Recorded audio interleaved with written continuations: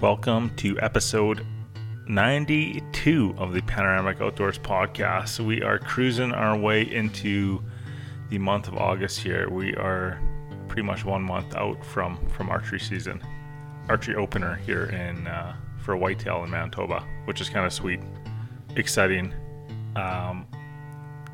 Whoever's going to listen to this podcast is going to call me out for sure, because I just started getting into shooting my bow now, warming up, tuning it in, and I got a couple new parts on it that I'm super pumped about, and that's kind of been my motivation to get back in and start flinging some more arrows. So that's kind of exciting for me. But across the table from me right now, my brother Tristan.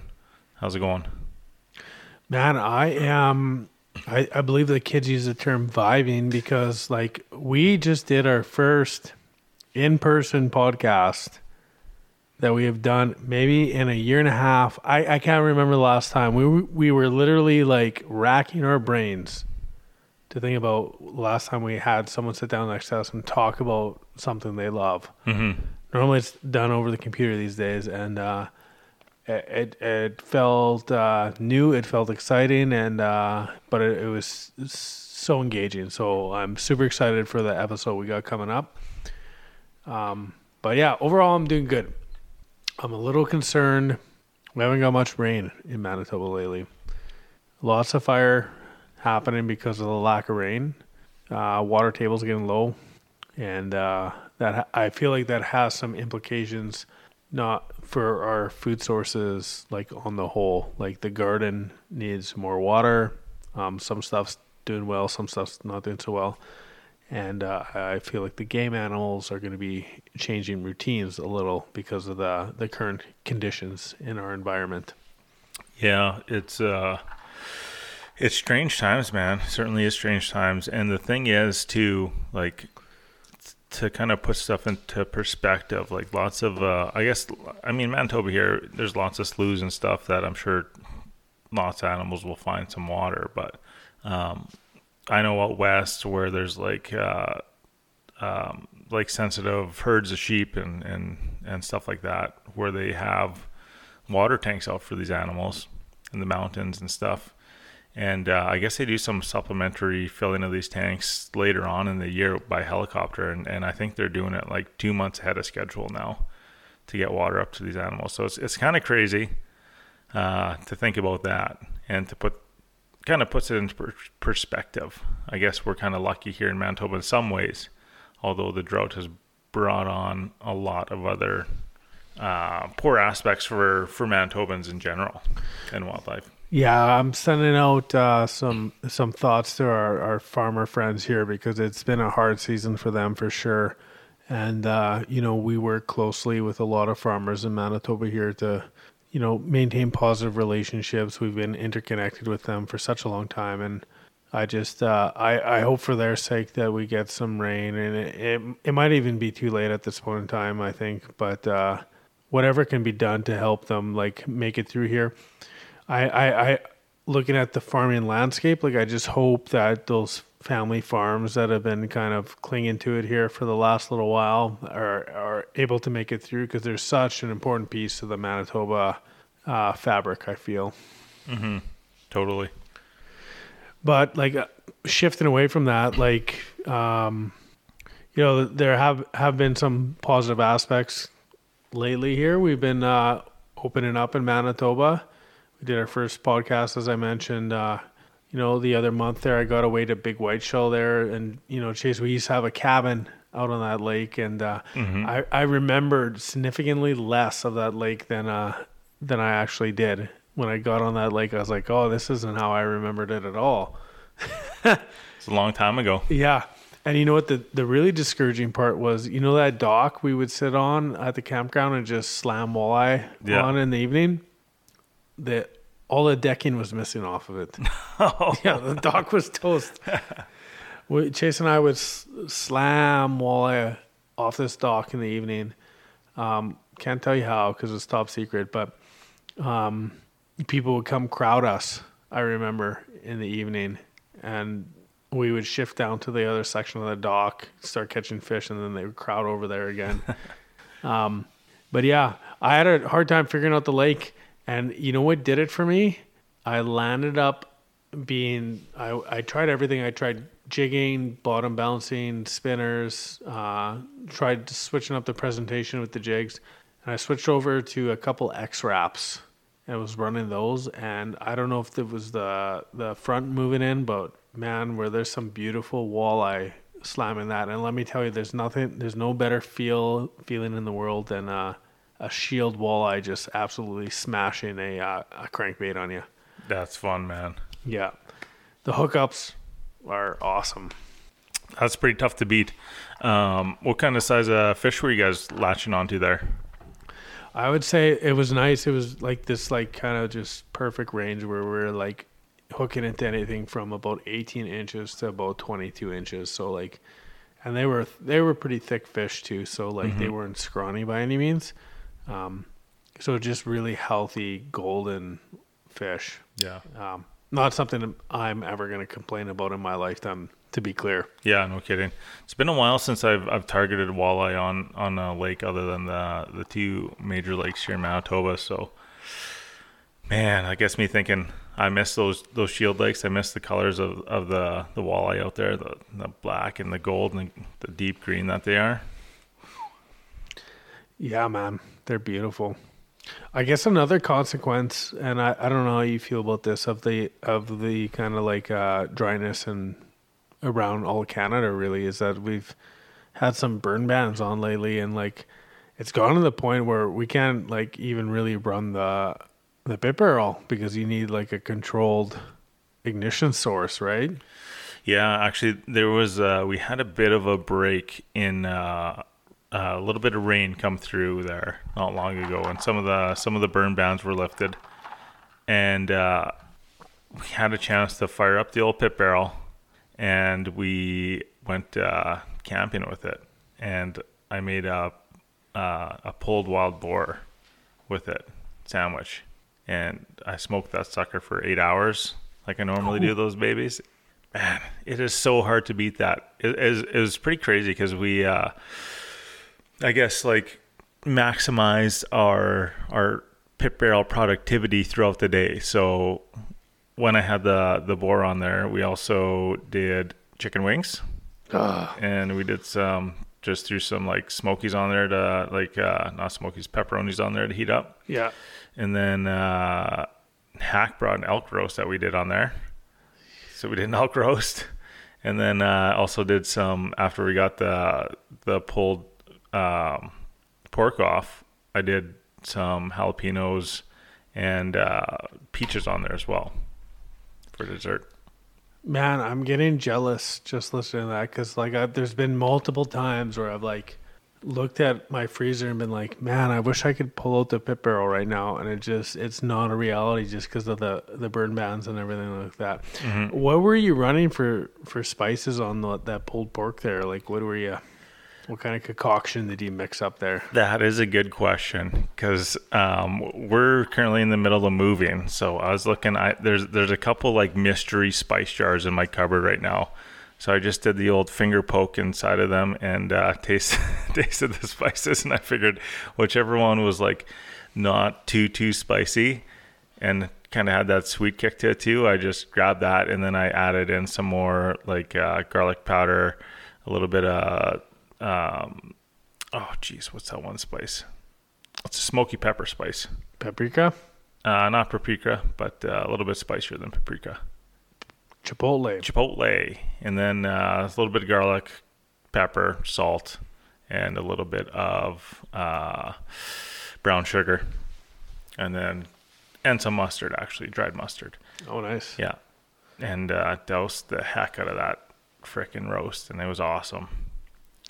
Let's go, I guess, eh? Yeah. It's big flavor. So you were on a buddy's property when you were out there camping. Did you tap into the old iHunter at all when you were out there? We did, yeah. And it was pretty neat because he was kind of giving us a tour of the property, and there's just these gorgeous areas of the landscape, and this little creek that would run down through his property, and this giant shale cliffs kind of thing. So it was a bit of a I don't know, just these turkey trails, and the way we got there was kind of a winding road, so it really threw me off on my directions. Even just being on the property was just kind of weird direction wise. So I threw on the old tracker on the app, and that is one of the best things for getting your orientation on a new piece of property. So that was super cool. And then I used it. We did some other touring around. We went to go check out a couple sites on the countryside, and just for a reference point, just to see where we're at, was pretty neat as well. Yeah, I'm headed up to Clear Lake this week, so I think I'll be using it even just for simple navigation. It's that easy to use, and you bring up a good point there, Chase, in that I don't use the track feature nearly enough. I think if I had one iHunter shortcoming, would be that I don't use that track feature, because it's that easy to use. And really, when you think about it, sometimes it's just helpful to have that track locked in place to loop back into if it's a regular route, or if it's even if it's a new route that you've never taken before. If you think you might need to get back to that route at some point, because I know, like, when I've gone tracking deer, there's been times where, like, oh, I should have hit the track feature. Yeah, the big thing is too, like, when you're walking through the bush, I always like to try and, have a look back and see what the trail looks like from the other side, so you know what you're looking at. But if you're tracking a deer or something, sometimes you lose that, and it's nice to have that backup, man, just to know that when you cut that trail, you know exactly where you're going to be and which way you got to turn and go, kind of thing. So, oh man, it's so good. And I don't know how much we can share, so don't share this too far outside this podcast, possibly. But we're currently testing the beta models on the iHunter app there, and I am enjoying it. I'll say that much. Big time. I think iHunter's got some exciting features coming forward here. Yeah, it's definitely super user friendly.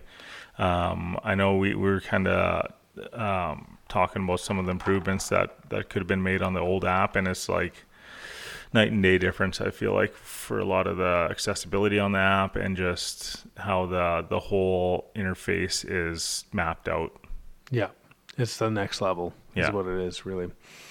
So if you need to get into iHunter there, you can check them online there, or they have a great Instagram page there too. Mark Stenros runs his page there as well. Yeah, and if you're looking for if you don't run the app, and you can download the app on your phone, get the base layer maps, and if you just want to try it out, try the public land subscription, head over to web.ihunter.com and type in the promo code panoramic30, and that'll get you 30% off that. And if you like that, head over, get yourself some of the landowner maps too. They're amazing. You will not get 30% off with that promo code, but I guarantee you won't be disappointed when you're out there wandering looking for a piece of property. And we transitioned right from Pit Barrel to iHunter, so I gotta go back and give you the little Pit Barrel plug. If you're looking to get into a Pit Barrel, head over to pitbarrelcookers.com. Free shipping in the United States. And if you're looking to get into one in Canada, head over to their website. They have a map there of all their locations that carry them across Canada. And step up your flavor game for a fraction of the price that you would have to buy another form of smoker or barbecue. Yeah, one of the most accessible, durable, and easy to use systems you can get. So it's pretty much dummy proof, I would say. Get into it now. If you're on the fence, get in a Pit Barrel. Yeah, absolutely. And then Chase, like, here's the other thing, man. We're almost into August at this point, and we're broaching the best time of year, without a doubt. Archery, we got some ideas around. We'll talk about that a little bit more later. We got a moose hunt to plan, man. That's going to be coming up quicker than we even know. We got to get on it. We've got some logistical stuff to really nail down here. There's a lot of moving pieces. Got a boat motor to fix. Yeah, we got to get from Lockport to Gillam on a train, off a train, in a boat, down the river, and then set up camp somehow. Yeah. So there's a few moving pieces in place here, but I'm excited for it. Yeah, I'm super pumped. It's going to be a wild adventure, and we're going to try and document it all. I think we're going to be into just this amazing piece of territory with, just some great opportunities for fishing and moose hunting, and I think it's just going to be, I don't know, hopefully the wind blows our way on that one. I think it's a hunt of a lifetime. I don't know what you're billing it as, but Yeah. I think literally it's a hunt of a lifetime. Yeah, 100%, man. I'm looking at my life. I'm not sure when I'm going to be able to do that ever again. I don't know how I'm able to do it now, but it's going to happen. Got to make it happen. The one thing I'm really looking forward to though is I'm thinking back to like previous moose hunts that we've had, and it's like dynamic weather that time of year. We'll say, I'm like it can be hot one day, it can be cool the next. It can be really cool. You can get into some really thick shit real quick. Yeah. Up that area.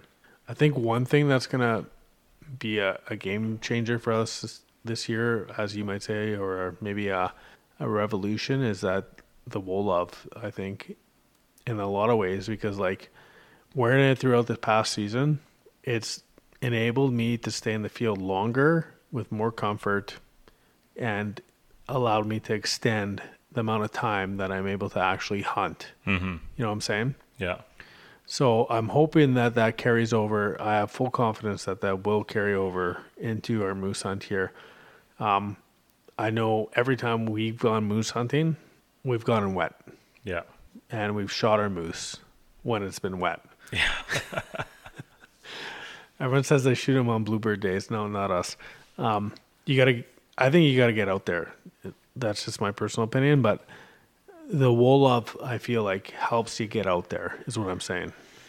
Man, it's truly amazing how like much comfort and just how much better I feel. And I feel like I've been missing out on this.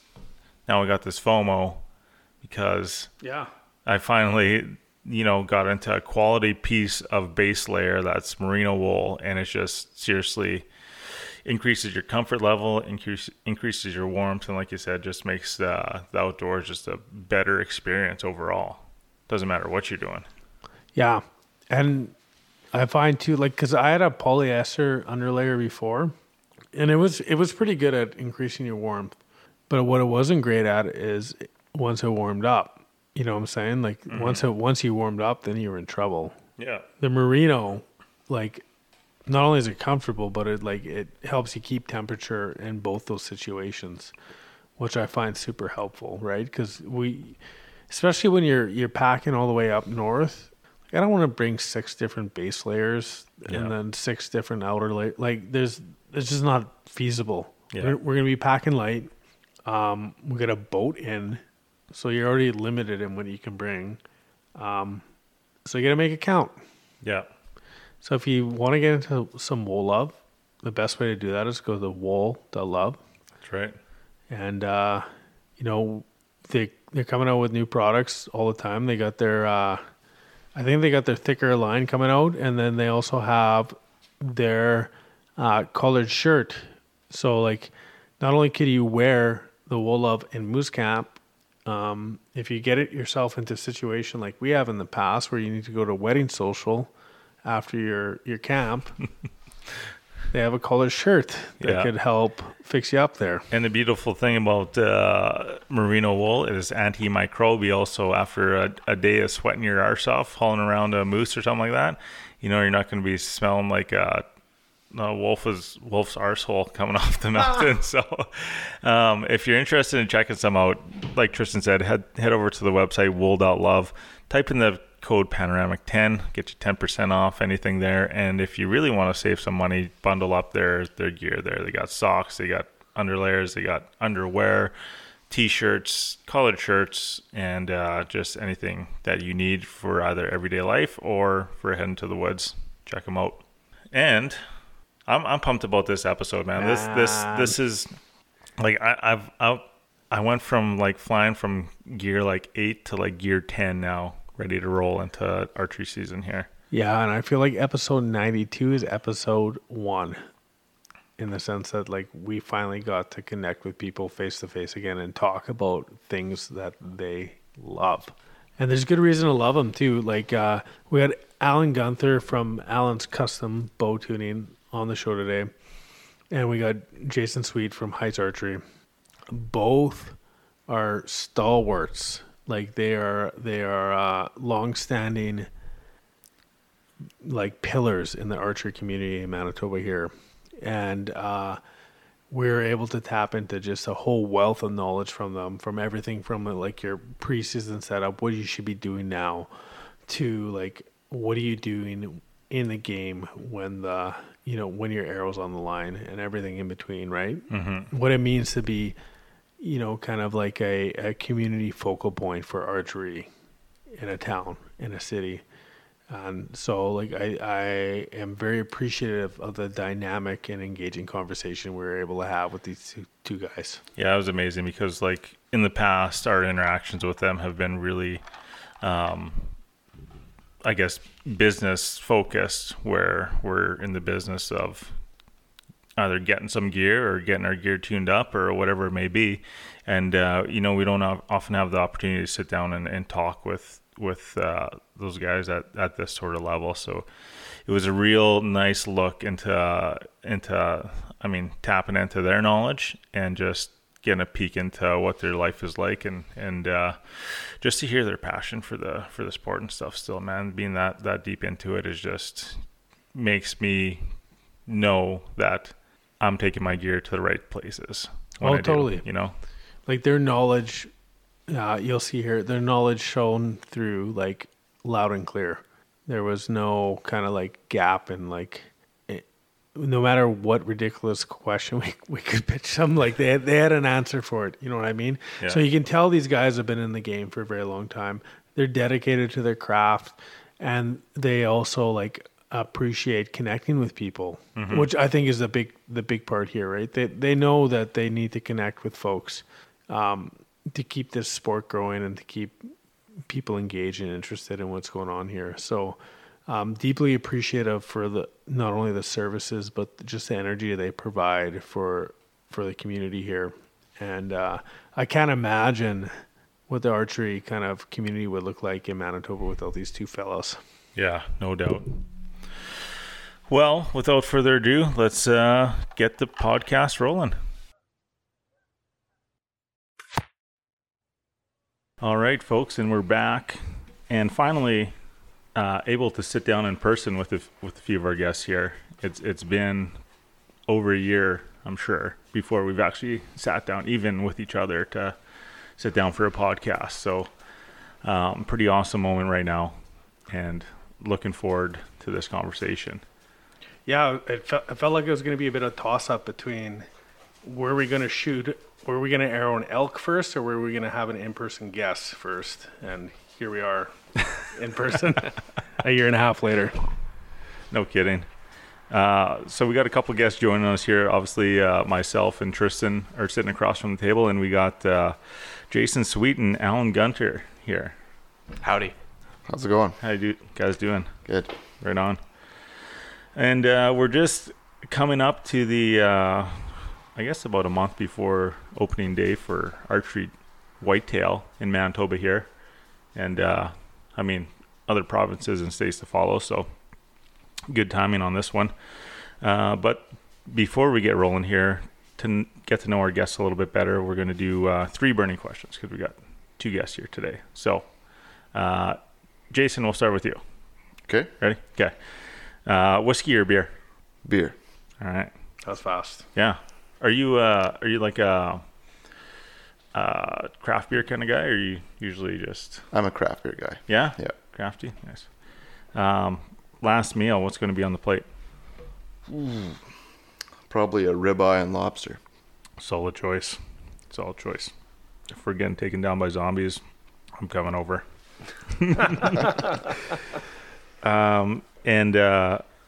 your dream hunt, what would you be going for? Probably Arizona or New Mexico elk. Nice. Have you done much out of province stuff? No, No. never. Right on. And Alan? Alan's been through this before, hasn't he? Nope. Nope, he's never been on here. Not this one, nope. We talked a lot about it, but Yeah. yeah. Okay, I got that wrong then. Whiskey or beer? Definitely beer.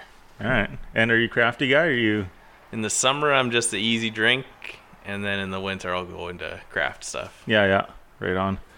And your last meal? It's going to be some kind of seafood, probably lobster, shellfish, something like that. Yeah. Nice garden salad, maybe. All right. You guys you're in the wrong province if you're banking on the lobster dinner. Yeah, for sure. No kidding. And your dream hunt, what would you be doing? Probably Hawaii for axis deer. Nice. Yeah.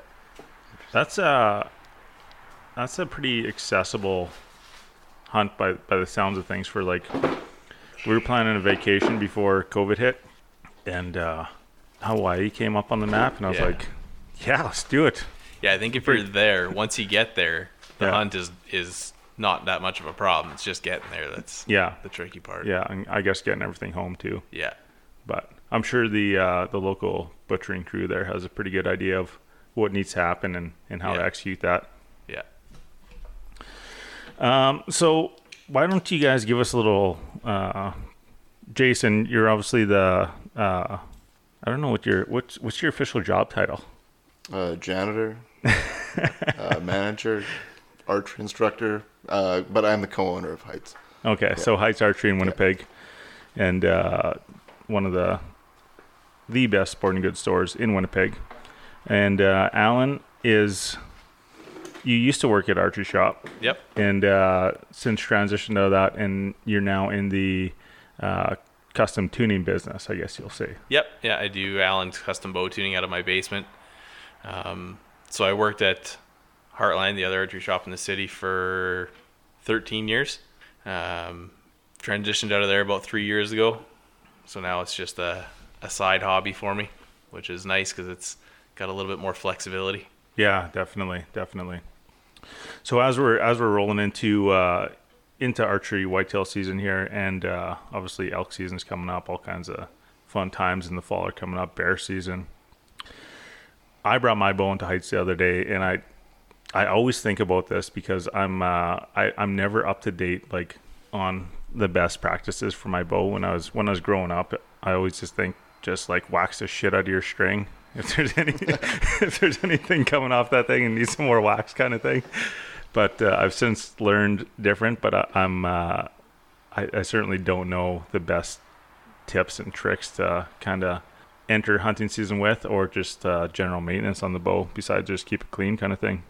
And to throw a wrench in that, I remember when we were talking to Brboich about elk hunting. We were talking to him about elk hunting. He's been hunting in Interlake area for 30 years, hunting elk.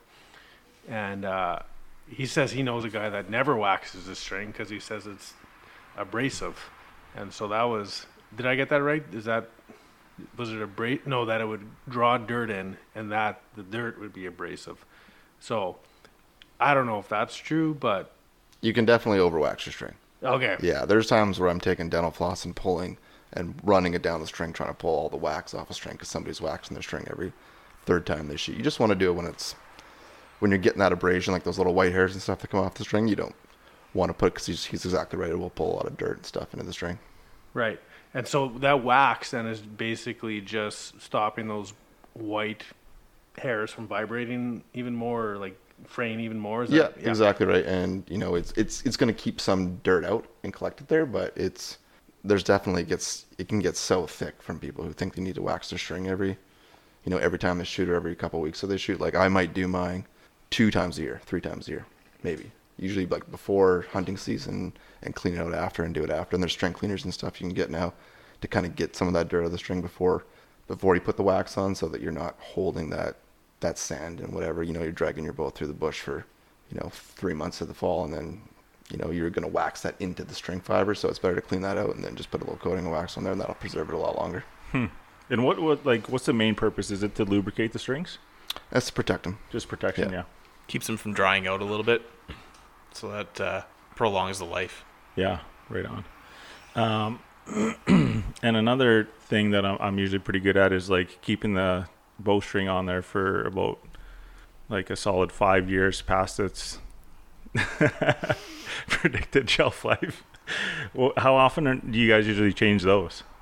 I guess it depends on how much you're flinging arrows, but it does and it doesn't. Like certainly if you're a heavy user of your bowstring, like if you shoot multiple times a week, I would say change them every year. If you're more seasonal with your shooting, like every 2 to 3 years for sure. In my opinion, the most important part of your bow system is your strings and cables. If they're not perfect, doesn't really matter what else you have on there. Doesn't matter how good your rest is or sight. If they're not consistent and good, if you've got serving, slipping, or cable stretching and stuff like that, none of that other stuff's going to matter. So changing them every, I would say probably 2 to 3 is as long as I would go on a set of strings. And if you're doing heavy use, I would do them every year. Right. So what's like some of the stuff that you guys see coming in that's, I guess, fairly simple or just normal issues that are regularly occurring with everyday folk that, bring their bow in, and it's just like... I mean, where do you start with that? Definitely first, like not getting the strings changed enough. Like, yeah. I will get guys that, there's a certain group of guys that maybe only put in for archery elk every few years because they'll get drawn every few years, who are not generally bow hunters, right? Like they're gun hunting for deer and stuff like that. They're not. So they'll bring in their bow to get their arrows refletched, and they'll open the case, and the bow's exploded inside the case. Whew. Right? So not keeping up with maintenance on that kind of stuff, right? And thinking that you can just pull it out of the box, every 5 or 10 years and go use it is not a really realistic expectation. Some of the other things that you might see less critical, well, I shouldn't say less critical, but smaller things are like D-loop wear. You see a lot of guys come in with their D-loops half worn through, and that's usually caused by a burr on your release. If you're going through D-loops, if you're going through a D-loop more than once every 6 months or a year, you got some rough spot on your release. So that's one that should be looked at regularly, which is pretty easy to change out. Yeah. And that's just a quick trip to the bow shop kind of thing, and away you go. Yeah. And you usually don't even have to, you might have to check your sights, but if your knock point stays the same, you're putting a new D-loop on, and you won't have to change much at all. So it's pretty easy. Yeah. Can somebody do that easy enough at home kind of thing, or is it like... Yeah, D-loop's easy enough to do at home if you know the knot, and there's all kinds of YouTube videos about it. Yeah. So if you had some extra D-loop, though the only thing you got to be careful of is you got to cut the old one off. So you're using a sharp blade by your string. Right. And so that if you're not careful, you're going to run into big problems there. That kind of gets me thinking of like just the master at his trade, because you guys build up all these muscle memories from like thousands of repetitions of whatever it is, cutting D-loops, replacing strings and all that, and then here I am watching a YouTube video and whipping out the old X-Acto blade. Yeah. Chink. Yeah. Oh boy, into the bow shop. Yeah. I can't wait until you nick your string and then you're drawing back on a big bull elk. Yeah. Then we'll be in trouble. No kidding. That'd be a lot of fun. So I had a few life-changing events happen within the past year between a puppy and a new kid. And so I haven't been doing a lot of shooting. In fact, I haven't shot my bow basically since the fall. So this thing's sitting there right now, and I'm a little wary about drawing this thing back. Like, is there things I can look for to like make sure this thing isn't going to blow up in my face when I pull it back, or should I take it into the shop? Like, what do you guys recommend here? I mean, if you shot it last fall and it was fine, it's probably still okay. Like, there's probably not anything that's happened that was a major issue. I don't know how recently the bow was purchased or when strings were changed on it, but it's a 1980s PSC Stingray. Okay, well, in that case, I might recommend bringing it into the shop just to be sure that everything is good. The string's pretty fresh on that thing, though, isn't it? The string's fresh. The arrows are always fresh. Let me be clear about that. They don't stick around very long for some reason. Yeah, it's probably not going to blow up on you, so you're fine to shoot it, but it's probably worth having it looked at just once over. Yeah. And the string materials that they use to make those strings are what are called Dacron strings, and those don't break the way that modern string materials break. So they'll stretch quite a bit. They're not super consistent, but they'll last quite. Like you'll be at a lot lower risk of them breaking. You should still change them regularly, but it's probably going to be okay to shoot. I feel better now. Wait, okay, hang on. You lost me at the different strings. So they're like, even though he has new strings on the bow, it's a different string than what's on the new bows, or just a different string style. The string is the material that the string's made of is different. Right. So there's various materials that strings are made out of. Generally, a bow of that vintage would have a string that's made from a material called Dacron, which isn't a super consistent string. It's got a lot of stretch to it, Yeah. but it's incredibly strong. And generally, I mean, there's bows that I've had them on for 20 years that don't break. No way. Modern materials much more consistent, a much more accurate and better string, but they will just break under tension after sitting even unshot for years sometimes. Really? Yeah. Wow, that's wild. Huh. And I was at the shop there the other day, and you were helping me out, Jason, and you were like, "Hang on a second. I left my bow in the car. I gotta go get it. I don't want to leave it in the heat." What kind of like stress and like I guess wear and tear does the extreme temperatures play on like stuff like that? And mostly it would be damaging to the strings to be in that heat for so long. It's going to cause them to stretch and pull a little bit. Definitely don't leave your bow in a hot vehicle. That was me rushing into the store, and I saw your message saying that you were there, and I was trying to get inside fast. And then I was like, oh, I better get this out of the car before, practice what you preach. Most of the other stuff will be okay. Like bows can take a lot of extremes. Like people hunt in extremely hot conditions to extremely cold conditions with them. But you leave, it's like, your vehicle gets extremely hot when it's sitting in the sun for a long time, and it can definitely cause some damage to the strings. Like traditional bows, wooden stuff, limbs will delaminate and things like that being left in the heat for that long, so it's always best to bring it inside. Mm-hmm. The wax can melt out of your string, so if you just waxed it, that heat will melt that wax, so any gain that you thought you had from waxing your string is gone. So things like that. I have heard of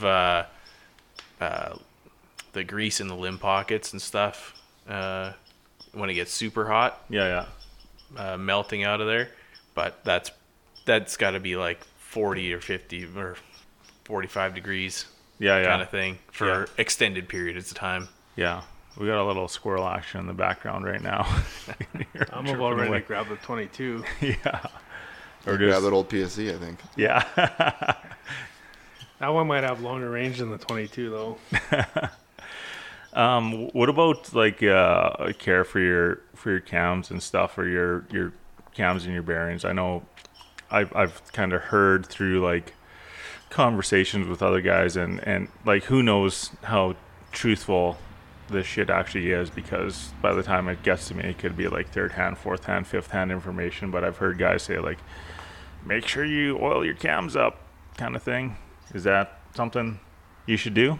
No, that oil's gonna attract dirt. Yeah. And you don't want that. You don't want that in the rotation of the cam system. Right. So clean it out. Make sure there's no dust. Make sure it's dry. Make sure there's no rust or anything on it, and you should be good. Nice. And all these cams now have all sealed bearing systems. Oh, they are, right? So if dirt is getting into that bearing system, you've got bigger problems than oiling your wheels. Like you have to replace that bearing system or the cam itself. Yeah. So if you got a squeaky wheel, bring it in and get replaced. Yeah, I generally don't see. I've seen maybe 3 or 4 bearings seals break on wheels in 14 years of doing that. So it's certainly not a common problem. But if you're having issues with your bearings, it's a big issue. Beyond getting oiled. Yeah. No kidding. Are we just wide open archery questions right now? Is that the bearing right now? Sure, yeah, we can do that. Okay. Whatever you think. We were kind of doing the preseason tips and tricks and maintenance, but okay. I don't know if this qualifies as a maintenance question, but and you guys both do your fair amount of archery hunting, so I'm interested to see what you'd come up with, because there's been more than one time, I'll say, where we've been elk hunting in the Interlake, and I've been dragging my bow through the bush and some of the gnarliest stuff I can conceive of. And I'm just like, even though it's a 1980s Stingray, I'm apologizing to this thing. Like how tough are these things? And like, do you have any tips and tricks as when you're in like the really thick stuff as to make sure like you still got a shootable bow for if you need to draw down on something? Yeah, absolutely. I mean, bows are incredibly tough. If you're concerned about, damaging stuff when you're going through the bush, I would buy accessories and put them on the bow that have less issues. So if you're going through thick brush and you're worried that your drop away rest cord is going to pull out of the bow, shoot a whisker biscuit.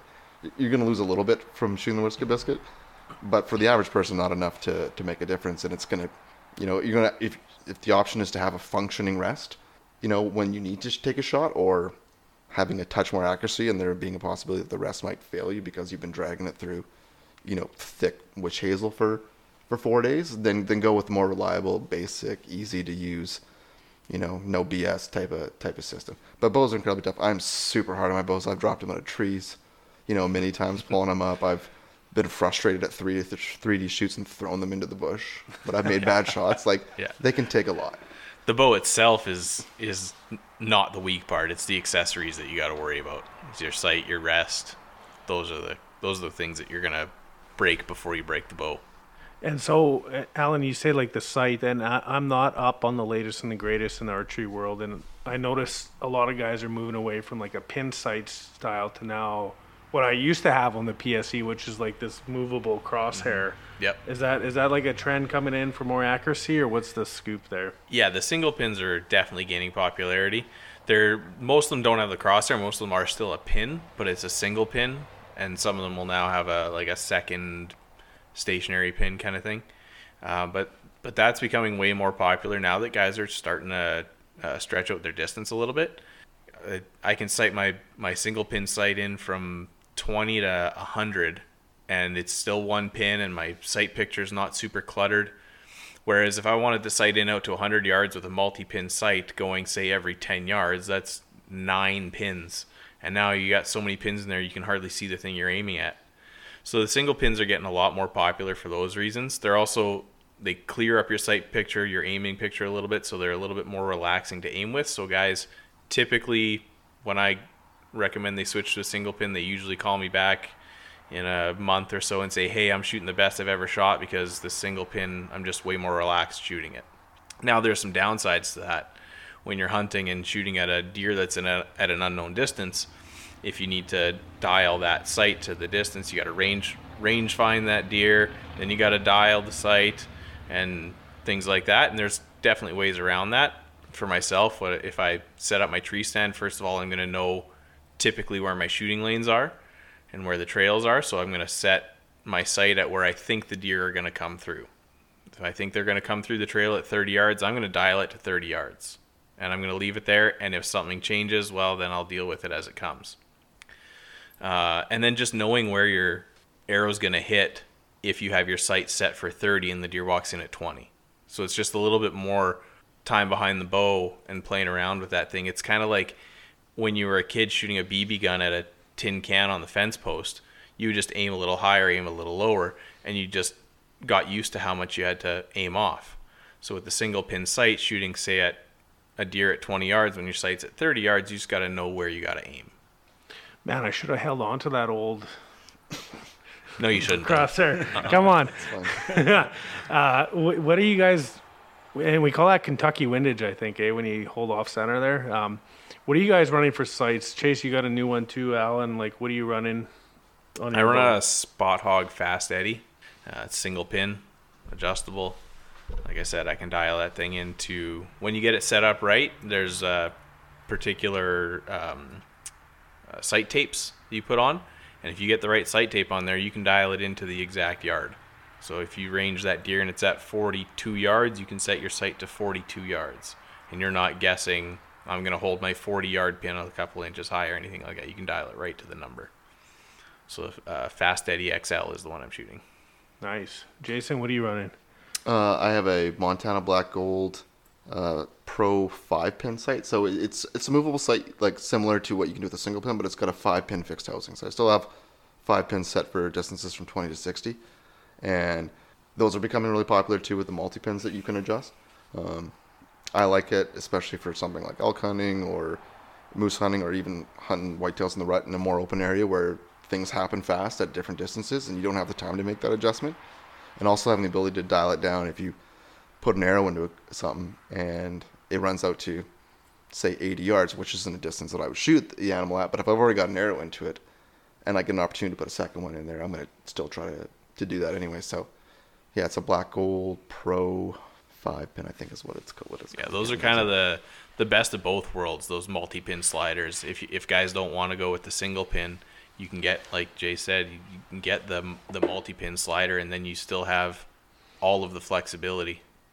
Kind of sounds like I'd liken it to rifle hunting with a 30-06. You could run a 4-power on a 30-06 and do just fine if you're hunting tighter bush, or you could put a 4x12 on a 30-06 if you needed to stretch it out a bit. Mm-hmm. And it really sounds like it depends on your hunting style and the situation that you're trying to target in some ways. Yeah, absolutely. Chase, what did you get? You got a new one there, eh? Yeah, I just got, Jason was talking about the 5-pin Black Gold. I got the 3-pin Black Gold Pro, but it's there's a couple different like mounting systems you can get on them. There's like a sliding mount that you can adjust the sight distance pretty much, and so that customizes it a little bit more, a little better performance if you want to dial it in like that. But I just have the X brace in there, so it's the stationary like distance wise, but it's still the sliding mount, but with a 3-pin instead of a 5 or a single pin. So I've got maybe like 30 rounds out of it right now, and it's pretty awesome. It's a pretty good upgrade from what I had on there. So no more excuses this year. Nah, I know there'll be something. Find something. So there's always room for excuses. Yeah. So we chatted a bit of maintenance, a bit of accessories. One thing that I'm always coming in like pre-fall for, or like midsummer, is like a fresh dozen arrows.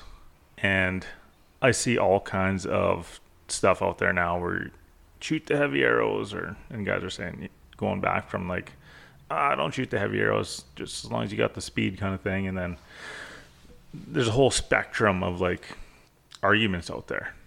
What do you guys recommend? What's I don't know. I feel like arrow shopping is a lot more complicated than it was in our dad's day and age, where they were just buying the same aluminum arrow. Everyone had the same arrow, I'm guessing, and now you got to worry about like weight and stiffness and diameter and all these different things. So yeah, like how's a guy or gal or someone interested in stepping up the game a bit pick the right arrow for themselves? That's what you're saying, right, Chase? Nailed it. Yeah. I just generally walk in there and I'm like, okay, I need some arrows. You guys hook me up with something. And like before, like I really started researching my arrows this year, and I'd like to build a set, but I haven't gotten around to that yet. But what do you guys? Yeah, explain the process to us. We could probably do a whole podcast just on arrow selection, but if we want to kind of smooth it out, arrows are probably in my opinion, the second most important thing after your strings and cables, because that's your projectile. That's the thing that's going downrange. So you want to have a good quality arrow.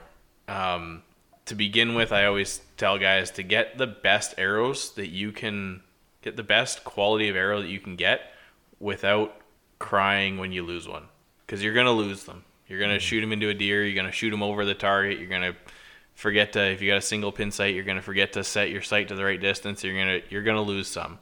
You're going to break some. So you want to spend as much as you can on an arrow without crying when you lose them. When you're spending more on an arrow, what you're typically paying for is better tolerances. So they make a run of arrows at the factory, and then they sort them to plus or minus certain straightness and weight tolerances. So basically you're paying for better sorting at the factory. From there, you want to look at what you're doing with the arrow. You want to look at, am I hunting deer? Am I hunting bear? Am I just target practicing? Are these just backyard flinging arrows? What am I doing? So you want to kind of tailor your arrow to your specific need. Certain bigger animals are going to take more energy to go through. Like it's going to take more energy to go through a moose than it is a white-tailed deer. So you're going to want to optimize your kinetic energy, your momentum, and you're going to want to optimize your penetration. So there's different ways to do that and different ways to look at it, but basically a smaller diameter arrow, in theory, has less friction when it's going through, so it's going to penetrate a little bit better. How much better can be debated, but there's no downside to going to a smaller diameter arrow. Generally, the smaller diameter arrows are also more durable, because to get the same stiffness out of the arrow, they have to make the carbon wall thicker. So they're going to be, generally speaking, a little bit heavier, and that's going to make them a little bit more durable. That's not always the case. You can get a pretty lightweight, small diameter arrow, but generally speaking, like take a look at the Easton Axis, for example. That's probably one of the most durable arrows on the market, and it's a relatively thin diameter. And if you look at the carbon wall, it's pretty thick, and that's why it's so durable. So, generally speaking, I think there's no downside to going to a smaller diameter arrow. Again, the upsides can be debated depending on what you're doing, but there's really no downside to it. Mm-hmm. You will lose a little bit of speed if the arrow is heavier, but that's, again, not that big of a deal. Your kinetic energy is probably going to stay roughly the same with a heavier arrow compared to a lighter arrow, but your momentum is going to go up with a heavier arrow. So momentum is really what's going to help push that arrow through the animal. So kind of circling back there, a small diameter, slightly heavier arrow is there's not much downside other than you're losing speed. So that's usually what I recommend for guys. The Easton Axis, right. I'm drawing a blank on the Black Eagle ones. Rampage. I'm shooting the gold tip Quantum Black labels. Jay set me up with those last year. They're great. So, something along those lines. They're all similar diameters, roughly similar weight. Right. So if you lose a bit of speed, you're also, I guess, increasing a little bit of room for error then, just with like the droppage and the if you're shooting an unknown distance, the speed is going to help you if you're shooting it. More speed is going to help if you're shooting an unknown distance, because you can misjudge the distance by a little bit and still hit closer to your aiming point. So that's the downside. If you've got a laser rangefinder, speed is almost a non-issue. I'm curious about the durability of the arrows they build these days too, because I do a bit of missing every once in a while. I've been known to put one into a tree or two, or put one into the dirt. At what point do you like look at the arrow and be like, that one's going on the shelf? Because I've like had like for example, I've either shot one into a tree and hit it with an axe right by the tip, or like hit a rock or something with it where I can see like a visual abrasion on like kind of almost right where the insert goes in kind of thing. And I shelved it just because I'm like, that's a little risky for me. I just, whatever it costs. If you see any flaw, crack, splinter, or anything in the arrow shaft, it's probably not worth shooting anymore. Mm-hmm. It's not worth the risk. I've seen way too many. I can probably count them on one hand, but that's still too many. But arrows that exploded mid-shot and ended up in somebody's forearm or hand, that kind of thing. So it's just not worth the risk for a say a $10 to $20 arrow. It's not worth getting one in your arm. Yeah, it's horror stories. Yeah, and the same thing I would say goes to components. Like a big thing that I see people not do often enough is change their nocks. Right, so they shoot a lot. They're even if they're not damaged, like this is the part of the arrow that attaches it to the bowstring. So that's really the most crucial point. Right, there's that point of attachment. So if you've been pounding arrows all summer long and your nocks are getting bent out of shape because they're small pieces of plastic, pull them out, buy a dozen nocks for $20 or whatever, and change them at the beginning of the year, because that's the money point of your arrow. If the back of the arrow that's attached to the string isn't perfect, I mean, you might have issues with broadheads all the time, not flying straight, but it might have nothing to do with the front end of the arrow, because the back end of the arrow isn't leaving straight because the nock's damage. Right? So a big thing I would just go back with the arrows is like a crucial point is wondering what kind of components you want to do. And there's lots of good aftermarket stuff, like parts you can change out. I run a pin nock system in my arrows. They're 204. The arrows that I use with the Rampages, they don't come with an Easton hit insert, but I use that Easton hit insert. Like some of these components are interchangeable depending on what you want.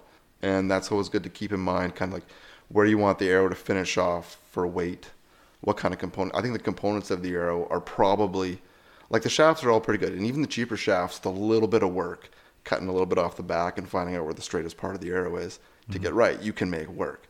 But if you're putting subpar components in there, and a lot of the components that come from the manufacturer standard, they're okay, but there's a lot of good aftermarket stuff or replacement parts that can take that arrow to the next level, or it can be more accurate and more durable. So that's always something to keep in mind when you're building an arrow system.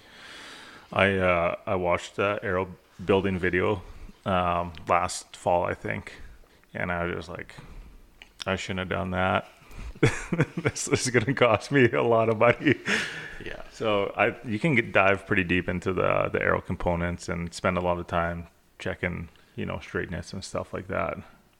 Yeah, you can buy an arrow spinner and spin them all and pick the straightest ones and all that kind of stuff. You can usually tell if an arrow's really bad when you shoot it. If you're shooting them consistently and you got one arrow that's not grouping, it shows up pretty quickly. Mm-hmm. And Jason, is there like a overall weight you're aiming for when you're building your own arrow there? And I guess that's one of the benefits of bringing it into a shop in some ways, and having, like, I guess you could get your own arrows online and cut them yourself kind of scenario. But if you're talking about a process here where you're figuring out where the straightest part of the arrow is, you're taking an overall view of all the components. Like, it almost sounds like this might sound cheesy, but this really like holistic view of like what an arrow should be when you're lining it up. For me personally, absolutely. So like, I'll just run through how I would build an arrow for myself. So I'll pick the shaft that I want to shoot. I'll determine the length that I want, which is, for me, is 28 inches. I have a 29-inch draw length, or 29 and a half, depending on kind of the setup that I'm shooting. I cut them at 28. I usually start by cutting maybe an inch or 3/4 of an inch off the back of the arrow, square the back end of the arrow. Then I put the bushings into the nock system and make sure that that's spinning true. Then I cut the front of the arrow down and square that up, so that I know that the shaft itself is spinning as perfect as possible right off the gate. Then I'll pick my component system and kind of get a rough idea of where I want to end up. I'm a bigger fan now of having more weight in the front of the arrow. So the arrows that I shoot generally end up between about 480 and 530 grains. So they're a little bit heavier for, say, the average, out of the bin, cut down to size type arrow. But I like putting a little more weight in the front. I feel like it gets better penetration. I think the broadhead's tune easier with those components. And I think the bow overall groups and shoots better. So I'll put a 50 grain brass or steel insert in there. The arrows I have now, I bought the Iron Will impact collars, which are like about a 1-inch aluminum sleeve that slides over the end of the shaft and just puts a little more weight in the front. The one thing to consider about the hit inserts is that the end of the shaft is exposed. There's no insert protecting the end of the shaft, so it's just bare carbon there. But with these sleeves, it gives you a little added protection there, and then also provides that weight up front. I always like to run wraps on the back of my arrow, and I shoot a 4-fletch left helical with a 2 3/4, 2.6 inch vane on there. I like the 4-fletch because I think the best way to get broadheads to fly better on an arrow is put more vane on the back of the arrow, because it creates drag, and that's what stabilizes the arrow quicker. I do left helical because I've done what's called arrow clocking, where I've shot bare shafts at close distance to see which way the arrow naturally wants to rotate off the string. So I'm shooting a shaft without any fletchings on it, so the fletchings aren't manipulating the flight of the arrow at all. And I'll put a mark down the top and I'll shoot it 2 yards, and I'll see which way it's rotating. Because arrows, even with fletchings in 20 yards, rotate maybe 7 times, full rotation down there. And it'll tell me which way the arrow goes. So I'll fletch the arrows in that same orientation so that I'm not fighting the natural rotation of the string. And that really has to do with which way your string is twisted when it comes off. That's what determines that. But if I wanted to make like a pure whitetail hunting arrow, I would probably go with something lighter, because deer are jumpy, right? Like that's the reason I like a little lighter arrow for deer, because they're usually way more alert and high strung, and they do that ducking the string or whatever people call that, right? So I like a little faster shaft, so I'm getting the arrow to the deer quicker, and I'm usually shooting them at, sub 30 yards. That heavier arrow you just described, what are you using that for? I would build that as a really an all-around arrow. Okay. Right? Like, so, I've got an elk hunt this fall, I got a moose hunt this fall, I'm going to do some whitetail hunting. I like the heavier shafts, certainly for a bigger animal like that. And like I said, I like more of that weight in the front of the arrow. think it helps get penetration. I want to build an arrow for when a shot might not go great, right? If I hug the shoulder too tight and I'm going to hit, that's the same thing with broadhead selection. So if I'm hugging the shoulder too tight and I'm hitting bone or something like that, I want to know that I'm going to have the extra power to push it through to get that second lung, because hitting 2 lungs is way better than hitting 1. So I hate to say it, but I want to build an arrow for when I make a bad shot. Yeah. That's a good point, because a well-placed shot out of a 40-pound bow with a women's bow with a 26-inch rod, like the well-placed shot's going to go through a moose. But the off shot where you hit a rib or a shoulder blade, that's when the stuff that Jay was just talking about, that's when that comes into play. So if we make perfect shots, if every shot we ever make at an animal is perfect, all this stuff is kind of irrelevant. But I don't know a single person that makes a perfect shot at every animal they shoot at. So that's where all the stuff that Jay just said, that's where it all comes into play. I'm going to throw a theory out at you guys, and you let me know, because I don't have as much experience in the archery world, but we hand load our own shells as well. And so what I've done for my 300 is I've recognized too that there's the same conundrum that you get yourself in. Lots of people say you can take down a moose with a 22 if you really wanted to, but as you guys identified, you want to leave yourself a little room for error. Mm-hmm. So when I run my 300 and I shoot a 200 grain bullet, and I'm shooting, it's a little slower and it's got that drop that the heavy arrow would have too. But it's giving me room for error. It's also a really consistent shell, and I shoot it for deer as well, just because I want to be. I don't need to shoot it for deer, but that's the only rifle I have, and I want to be I want to be consistent in what I'm shooting. I don't want to jump between projectiles. Really, I've just decided that I'm just gonna have one high quality bullet. So Jason, it sounded like you'll jump between arrows. Like Alan, do you switch arrows too? Like kind of. Well, I mostly just hunt whitetail. I haven't been on a moose hunt or an elk hunt yet. It's on my list of things I want to do, but so I pretty much stick with the same arrows, just because I'm basically hunting whitetails, and I'll sit maybe once every couple of years for black bear, but. So I usually stick with the same arrow. I feel like for black bear, you'd have to switch the setup a bit, or do you same arrow? Yeah. Same arrow, yeah. And are you running like the heavier style arrow, or are you running some? Yeah, I don't even know what mine weigh out at. It's been a while since I weighed them. They're probably somewhere around 450, give or take a little bit, grains. They've got a slightly heavier insert in the front. It's like a half in, half out insert. Wraps on the back. I run a 3 fletch, same 2.6 inch AAE vanes on the back. I shot the 4 fletch a few years ago on a really light arrow. Like I was shooting a 350 grain arrow. And what I found was that the further distances, the 4 fletch started to act like a parachute because it didn't carry enough momentum. And so I'd get out to 80 or 90 yards and it would just start dropping like a ton of bricks. Now that I'm shooting a heavier arrow, I might try the 4 fletch again, and I think that was probably a good idea at the wrong time when I tried it.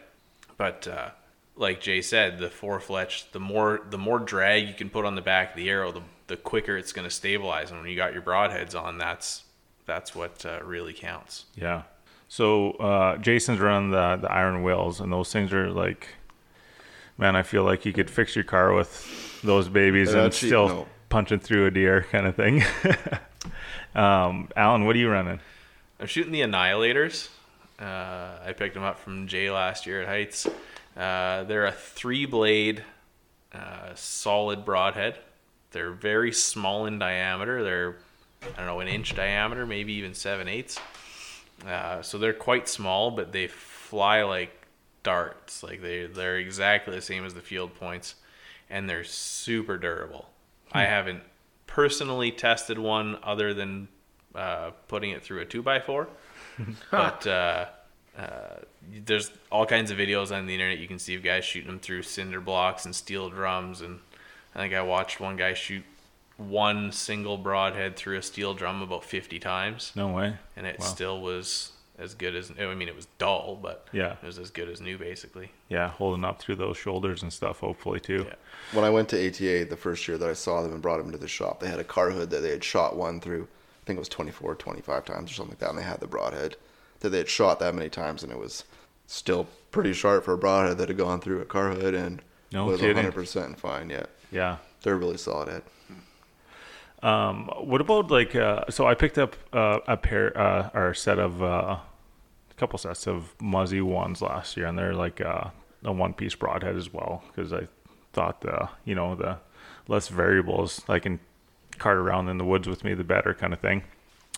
But I find them really noisy when I'm shooting on quiet days, like just a good whistle, kind of not a whistle, but like just You can hear 'em good fly wind through the noise. air. Yeah. What's your take on that? And like, is that something unique to each broadhead, or what? Like, obviously the Muzzy ones are a little bit thicker, so I'm assuming they got a little bit more drag up front on them and breaking that air. But have you And guys they're had any issues? They're with that? vented, hey? Yeah, they are. Yeah. Yeah. So they'll have a little bit more area to make noise with those vents on them. I'm not too familiar with the Iron Wills, but those Annihilators, they're solid. Like there's no vent. So they'll be quieter without the vent. Yeah, in theory, yeah. Yeah. Interesting. It also depends on the ship. Like even those Annihilators, like they kind of have a little dimple in the side where they go there, Concave, and yeah. I've heard guys shooting them, and you can tell that dimple's creating a bit of noise from the air going into that. I mean, Right. I think in most cases, it's going to be too late. I mean, Yeah. like that noise, unless you're whipping one at a whitetail way out there. But like, there's that sweet spot when you're shooting a deer, right? Like, if it's super close, arrow's gonna get there too quick. If it's in that middle range, I might hear it, but if it's too far, I won't even notice. It's not going to register as a danger. Yeah. So You hear a lot of guys shooting deer at 60 yards, and they say it never moved, it never jumped the string, anything like that. But at 25 yards, they'll jump the string. Well, the deer at 60 yards, that sound it heard, that sound your bow made, the sound the arrow's making, it's not close enough to register as a threat. But at 25 yards, that sound is a threat. Yeah, I know Tony Peterson was talking about that a little bit too, and he said it was like between like 25 to like 35 yards or something like that is that tricky range where Yeah. you'll I did get a jumped. calculation one time, and this was 15 years ago, so I might not get this exactly right, but I think we calculated one time that if the deer was less than 17 yards, this was assuming your bow was going 280 feet per second. If the deer was less than 17 yards, it could not move fast enough to get out of the way of your arrow. Between 17 and say, 35, then it can move fast enough to jump your string. Past 35, then it's probably, again, like I said, not registering that sound as a threat. Yeah, just not close enough for them Yeah. to do anything about it. Yeah. At that 17 yards, that's assuming that you're making a good shot hitting where you're aiming. Yeah. Right? If the deer could jump your string, it could move fast enough if you shot a little high. Yeah. Right. So I'm not saying it's impossible for the deer to jump your string at 17 yards, but if you make a good shot and hit where you're aiming Yeah. and aim in the right spot. See, and here we set all our shooting lanes up for like 30 yards, so we're just shooting ourselves in the foot here. Yeah. Get them in tight, get them out far. Yeah. I'm curious. You guys are obviously shooting fixed blade broadheads, and the fixed heavy style arrows are obviously very trendy right now. But a lot of other guys are talking about Grim Reapers or Rage, hypodermics or whatever. They seems to be dropping stuff pretty quick. But is there a solid mechanical broadhead you guys would recommend, or if you had to shoot one, what would you be looking at? I would probably shoot a Rage or a Grim Reaper because I've shot both and killed deer with both. On the flip side, I was saying before about building an arrow that's going to give you forgiveness if you hit too far forward. I think a mechanical is better if you hit too far back. Right? If you're going to hit a deer in the guts, it's better to put a 2-inch hole through its guts than a 1-inch hole. So there is some give and take there, but I think a Rage or a Reaper would be what I'd shoot. I'd echo that. The last deer I shot was with a Rage hypodermic, and the one before that was with a Grim Reaper. So, yeah, I'd echo that same thing. Right on. And what else are you guys thinking about when you're heading into bow season? We've covered like some accessories now, arrows, broadheads, is there anything else you guys would like recommend to either get checked out, or the latest and greatest equipment that's going to make the difference in the field for you? I mean, I think right now I would say that probably all that stuff should have been checked out a month ago. You know what I mean? Like, I think this time of year, like when we're getting a month before bow season, your bow should be dialed, your broadhead should be tuned, you should be sighted in, and you should just be worried about putting arrows downrange and getting like really proficient and knowing your equipment, especially practicing like in between distances. I think this is the time of year to really familiarize yourself with how your bow shoots, how you shoot it. If all you do is stand at 20 yards or 30 yards and shoot the same target in the same space all the time, I mean, you're not replicating a realistic hunting situation. Working on form and stuff in the off season like that, it's fine. That's great. That's necessary. But now it's, shoot at 22 yards, shoot at 34. Yeah.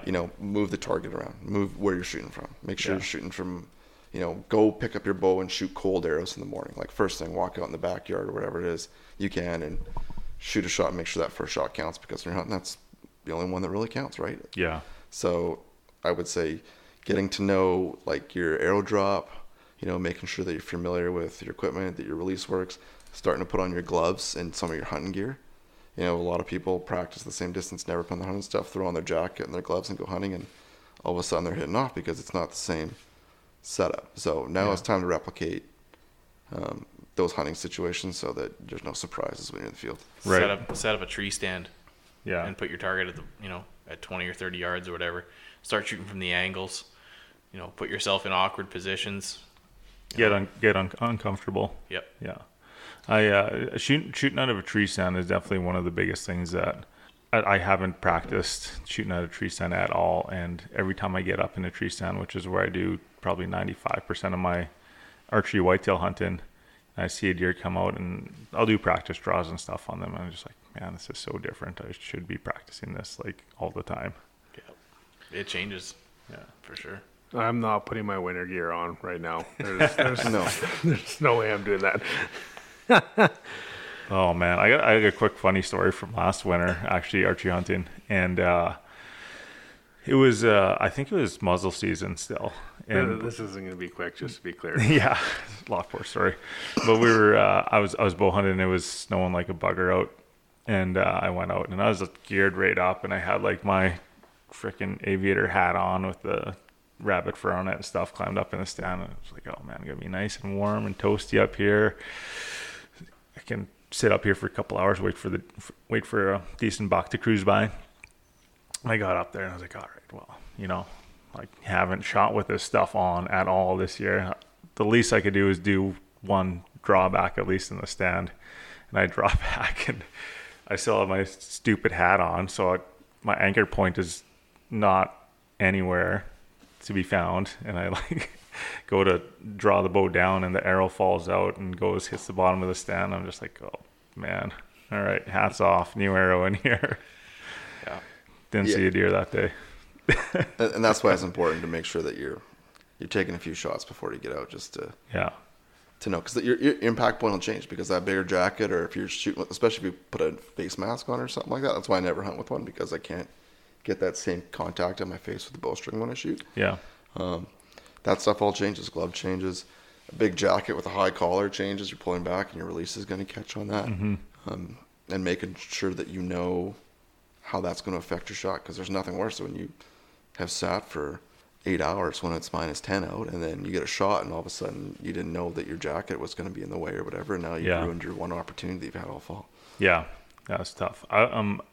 Last couple of seasons ago, there we had April on the podcast, and she was like a physical therapist, and she actually said too, just tossing one arrow up before you hit the tree stand is pretty important, just to get those nerve pathways warmed up and that muscle memory going again too. So if folks are listening and haven't listened to that podcast, there's a good reminder for you. Do you guys practice out of the blind then too? Like, do you set the blind up in the shop and shoot down range? Definitely in the shop, but I do it a lot also outside, right? And the thing about inside to outside is the lighting is different outside, right? how you see through your peep. Like your peep when you're in bright sunlight looks smaller when you're looking through it. Like it's harder to. So you want to get sighted in for the condition as close to the conditions you can hunt. So even when I would go to a 3D shoot or something like that, and if I had sighted my bow indoors and I went to an outdoor one, I would check and often do small adjustments on the range just to dial it in based on the lighting conditions and where I'm shooting. Right. Yeah, it's important to shoot your bow out of your blind before you get out there. I learned that the hard way last year. I got the new bow from Jay last year, and I hunted with out of that blind the year before. But the new PSE's got that lower stabilizer mount, and I had my stabilizer set up in there. And when I went to draw back, just to make sure everything fit, my stabilizer was hitting the bottom of the window, so I sat outside the blind that day. Chase plugged a broadhead through the blind last year, so Oh yeah, we're about on par, I guess. And that often happens with guys who are hunting turkeys because, like, if I set up to hunt turkeys, I put the decoys 8-10 yards away from the blind, right? Because they'll come right in. So they're so close sometimes that you're looking through your sight and you don't realize your broadhead is poking right through the center of the thing, and you often shoot through there. So definitely critical to make sure you're putting a few arrows through that blind at the ranges or the scenarios you think you're going to encounter. Yeah, figuratively through the blind. We didn't, just to be clear, we didn't actually draw on anything. We just we were practice drawing, and then when Chase came down, the arrow went through the blind. Yeah. There's definitely like a bit of a process that you got to get used to when you're drawn back and drawn down in a blind. I find either make sure your broadhead is out the window when you're doing it, or make sure you have enough room to bring it back. Alan, you were saying earlier that you with your tuning, you shoot a lot of other people's bows. yep. And I was asking, does that help with the whole muscle memory thing, or like could you just go pick up your own bow then and hit a bullseye, or what's the scoop there? Yeah, it helps a little bit. Like you get the stamina from shooting other people's bows, but they don't fit the same way your bow fits. I'm shooting anywhere from 26-inch draw length up to 30.5-inch draw length on other people's bows, and I shoot a 29-inch draw length. So it's not the same. I mean, like I said, you get the stamina, you get the drawing back, you get all that kind of stuff, but it's not quite the same for sure. I definitely should shoot my bow more than I shoot my bow because, like I was saying, right now I'm shooting other people's bows 3 times more than I'm shooting my own. So it's something that I want to shoot my own more, but time constraints and stuff like that. What do you guys take into the field with you this year for archery equipment for bows? I'm still shooting my Matthews VXR 31.5. I'm shooting a PSE Evo NXT 35. Nice. And is that, when we're talking about bows, is that like Dodge, Ford, Chevy kind of thing? Or what's the reasoning behind, guys from PSE to Matthews or Hoyt or Bowtech? Yeah, it's the truck debate. Yeah, which one's better? Yeah. They all have their slight pros and slight cons. It's a lot of feel. I shot every bow that was out there last year, and it really came down to between the two, the Matthews, the one that Jay's shooting, and the PSE for me. And I've always liked a little bit longer axle to axle bow, so the 35 was a little bit more comfortable for me. That probably comes from my tournament days shooting 40-inch axle to axle bows for tournaments and stuff like that. So it always felt like an easier transition for me to get into a 34, 35-inch bow. Mm-hmm. But the newer stuff like that VXR 31, the riser is so long on it that it almost feels like a 35-inch bow, but part of it is mental for me. I feel like I need to have that little bit longer bow for the stability, but it's a lot of feel. Yeah. You'll need a PSE Stingray. Jay used to shoot a phaser too, I heard. My mom bought it for my dad as a wedding present back in 1981. So kind of when I got into, I guess, archery, it was purely because I didn't want to wait till October to go muzzleloader hunting or rifle hunting. So when I was a teenager, so I dug this old bow out of our old gun room down in the store, and I just got into it and took that old beauty out there and shot my first 2 deer with it. So it still works. So that Stingray might have a few more miles left in it. It's dependable if nothing else. Let me tell you that much. What is I'm curious here because you guys are both like are very involved in the archery kind of scene in Manitoba here. What was your entrance into archery? Do you remember what you like your first bow or your first time drawn back kind of pretty thing? clearly? Yeah, my kind of similar. My dad got into bow hunting. I was probably 10 or 11. My mom bought him a bow for Christmas. It was a Browning. I can't remember the model, but I remember what it looked like. But she bought him that for Christmas, so he started going down to the range to practice, in January, February kind of thing. And by March or April that year, I tagged along with him a couple times. My aunt had an old PSE that you could build from a kit. PSE used to sell a bow, wooden riser, wooden limbs. You put it all together at home kind of thing. So she had that sitting in the basement. So that was the first bow I shot. And then I shot that for probably 6 months. And then I bought myself a used McPherson, I don't remember the model, but it had a black riser, white limbs. And I thought it was the coolest thing in the world when I was 11 years old. And I bought that for myself and shot that for a year or so. Awesome. Yeah. And yours was the Phaser, obviously? Yeah, that's kind of like, I was like in my formative years, I guess. When you were hiding Playboys under your bed, I had Peterson hunting magazines and Buckmaster, and I was obsessed. And I don't know if you remember TNN, the channel, right? So I would tape, every Saturday morning I would tape all the hunting shows, and I'd watch them Sunday night, and then I would rewatch them through the whole week, like just totally obsessed. And I remember I've got Monster Bucks 5 on VHS back in the day, and I was like, and these guys are shooting 110 and 105 and 125-inch whitetails, and that's all it is, which I think is great still. Yeah. And I just was like, I couldn't get enough of it. So dragged this bow out and went and sat on field edges and flung arrows at deer at distances I probably shouldn't have been flinging arrows at, and eventually one connected, and here we are. That's cool. Oh man, I got a couple questions to tie into here, but before we leave the like preseason stuff, I'm curious as to, you guys obviously deal with quite a few customers and quite a few archers and stuff like that, and I'm sure your tongues get tied at times watching guys test shoot their bows down the alley or wherever it may be. But what are some of the common big mistakes that you see in like form or procedure that guys are doing that might be an easy fix for them to shore up their shot? Well, there's 3 things that I usually look at in somebody's form if it's the first time I've watched them shoot. I check their grip, I check their anchor point, and I check how they're squeezing the trigger. Those are the big 3. The rest of it can kind of fluctuate, but if you need a good, proper, consistent grip, you need a good, solid anchor point, and you got to squeeze the trigger slowly, and you got to have that surprise release. And if you can do those 3 things, the rest of it can you can fake it till you make it with the rest of it, but those are the big 3 things. Right. And there's a few different stances out there. There's like the open stance, like a quarter open stance, closed stance. What do you guys usually do for stance wise? I usually shoot open, and I usually try to teach open because I think it's the most adaptable. Right. And it's probably the most comfortable. It's the most natural stance. I shoot open as well, and I generally try to teach that. Everything else to me feels forced.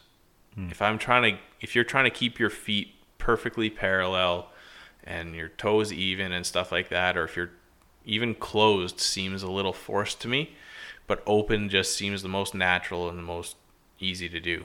Mm-hmm. And you want to be comfortable when you're shooting. Yeah. And that's a big thing, and open seems to be the most comfortable. And closed, like you can't, like closed is fine if you're sitting on level ground somewhere and there's no wind, but like open, you can expand it really wide. You can bring it in tighter. If you're shooting at a weird angle of a tree stand, you can modify that in so many ways and still have a solid foundation. Like a good shot, I think, always starts from your legs. Like if you don't have a good balance point, it's like if you try to shoot sitting down, you generally don't shoot as good as you do when you're standing up, right? So if you don't have a good foundation to shoot from, you're not going to be as accurate. So definitely the open gives you a lot more ability to change it and modify it to get a solid foundation, even if you're shooting on the side of a hill or out of a tree stand or at an awkward angle behind the tree or whatever that is. So definitely I would go with open. Yeah. It also gives you a little bit more forgiveness for bigger clothing, because Right. your front shoulder is not quite in the way, your arm's a little bit more out kind of thing. So it gets your bigger clothing out of the way. Your arm's not getting smoked as much by the string too, right? Yeah. That has a lot to do with grip, but yeah. Oh, does it? Yeah. Yeah. Yeah. Interesting. Cool. Does that affect draw? Like how does that affect your draw? Because I feel like if you're playing around with that, like it's gonna. How does the stance affect your draw length? It will affect it a little bit. It's not huge amounts, quarter inch here, quarter inch there kind of thing. But yeah, it will affect it a little bit. Interesting. Something to think about. Yeah. The other question I had, looping back to kind of we were discussing the early days, and I feel like out of most of the hunting forums, like the bow culture has evolved maybe the most, maybe not the most, but it's evolved a significant deal out of as opposed to, we'll say, like rifle culture or something like that. Like whereas like I remember our uncle was maybe our first experience or foray into bow hunting, and it almost seemed like the Wild West in some ways, where like they had all kinds of different like gear and doodads that may or may not work, and like there was no standard out there. Now everything seems very standardized. The tolerances are tight, and like there's almost a science to it now, is what I'm saying. Like it seems. Am I wrong in that assessment, or do you guys see that journey? There's less differences from like bow to bow these days as there was in the olden days. They're all good quality. They're all made well, machined aluminum risers and all that kind of stuff. Like there's slight differences in the cam systems and in the geometries and stuff like that, but they're all very similar. And even the accessories are getting to be, so many companies are making a limb-driven drop-away rest kind of thing. And they look fairly similar and work in a similar way. So it's getting a little bit more standardized. Having said that, there's probably more options now than there were in the past, but the options are less different. It seems to me like the biggest thing I've noticed even in the last 10 years, like even 10 years ago, there was this huge race to make the fastest bow. But those bows were unshootable pretty much. Like they were dogs to pull. They were incredibly fast. They would rip your shoulder off when you shot them, but they lit up big numbers through the chronograph. And it seems like every company has decided that like that push to, get a 370 or like every bow they've maintained good speed around 340, let's say for an average for a high-end bow, but made them way more shootable. So this race to have the best specs on paper but be a piece of crap to shoot has gone out the window, and it seems like all the companies are really focusing on shootability and easy to shoot, and that's why I picked that Mathews, is because it's just as easy to shoot. I don't care about speed anymore. Like that's not a big deal to me. I just want something that's easy to draw back and I can settle in, and it doesn't take a lot of thought. I don't have to be very paying attention to a lot of the shot details while I'm shooting. I can just shoot. Do you think that's helped level the field in some ways? Maybe like, it's opened up archery to some other folks who might not have been encouraged to explore it when it was all about like those either high performance bows or those very early. Well, at that time there was still those shootable bows. Right. There was still bows that are easy to shoot, and they've always been around. I just think now it's allowing people to have they're building products specifically to be easy to shoot and have people enjoy shooting their bows more before, other than being able to brag about who had the fastest bow or whatever it was, right? Like, because if you shot a PSC full throttle, like, you would not like it. It's not a hunting bow. It's really designed to make the chronograph say 370 feet a second when you shoot through it, and that's about all it's good for. Sounds like my next bow. Yeah. Yeah. I was thinking you could probably sell me that bow. I actually have a used one up on the rack. I don't want to buy it. Yeah. It's funny though that we talk about it, and this has become like a common conversation that we've had. It's come up a couple times on the podcast, and I think I told a story not too long ago about how I went to Heights, picked up, I got a Mathews Traverse, And I think Ron sold me the bow, and I was like, crank her up all the way, Ron. I want that sucker at 70. And then, so I was shooting it, and I was like, all right, I'll get used to it or whatever. And it was like manageable, but like you said, I had to think about the process and the shot, and I had to have everything right. And then I went to see Alan, and we're tuning the bare shaft tuning, and you're like, I'm gonna have to crank this down a bit. I was like, come on, man. Don't take that away from me. Yeah. But it's the accuracy improved, the shootability, like you talk about, improved for me a lot. I don't have to think about drawing the bow as much at all, or holding the bow, or just anything. So it's just a huge step in the right direction, I felt anyway. So, and going back to what Alan was saying before, when we we're talking about the problems that we see with people shooting, I think over draw weighting your bow is like probably the number one. Like, if you shoot your bow 5 times a year, probably shouldn't be at 70 pounds when you go to shoot it. If you're watching, if you can't draw your bow back with keeping your bow arm parallel basically to the ground while you're pulling it back, it's too much weight. And especially with modern equipment and the draw length that you have, I mean, you could shoot 30 pounds and be getting a ton of power. Yeah. Just because of how long your draw length is. So don't overbow yourself. Make sure it's shootable. That you want to enjoy shooting it, because the more you shoot, the better you're going to be, and the more proficient you're going to be in the field. So the bows nowadays are so efficient, and speeds are good, the arrows are good. You don't need, I know there's a kind of a push in the industry that it's gone away from speed, and now a lot of guys are looking for more draw weight. It's kind of from Cam Hanes and Joe Rogan and guys like that, and everyone wants an 80-pound bow or a 90-pound bow, and that's great. If you can pull that weight and be comfortable in every scenario, go for it. I don't know that many people that can do that. I personally can't. I shoot my bows at like 63 pounds, and that's where I'm comfortable. I know that at 63 pounds, I can draw that bow in minus 20 after I've been sitting there for an hour or 2 hours or 3 hours or whatever. Mm-hmm. But that overbowed is a big problem. Yeah, definitely. And like, if you want, for a small fee, I'll make a custom sticker that says 80 pounds and put it on your, on your bow for you. Yeah. We could probably market those, eh? Sure, yeah. That's awesome. Yeah. And then, so leading into archery season here, we've kind of gone over our setups, what we can tune, maybe some practice habits. Jason, you were saying you like to hunt more kind of open style hunting. Does the heavier arrow help with that? Do you find, like, with the longer shots, that kind of stuff? I don't necessarily like to.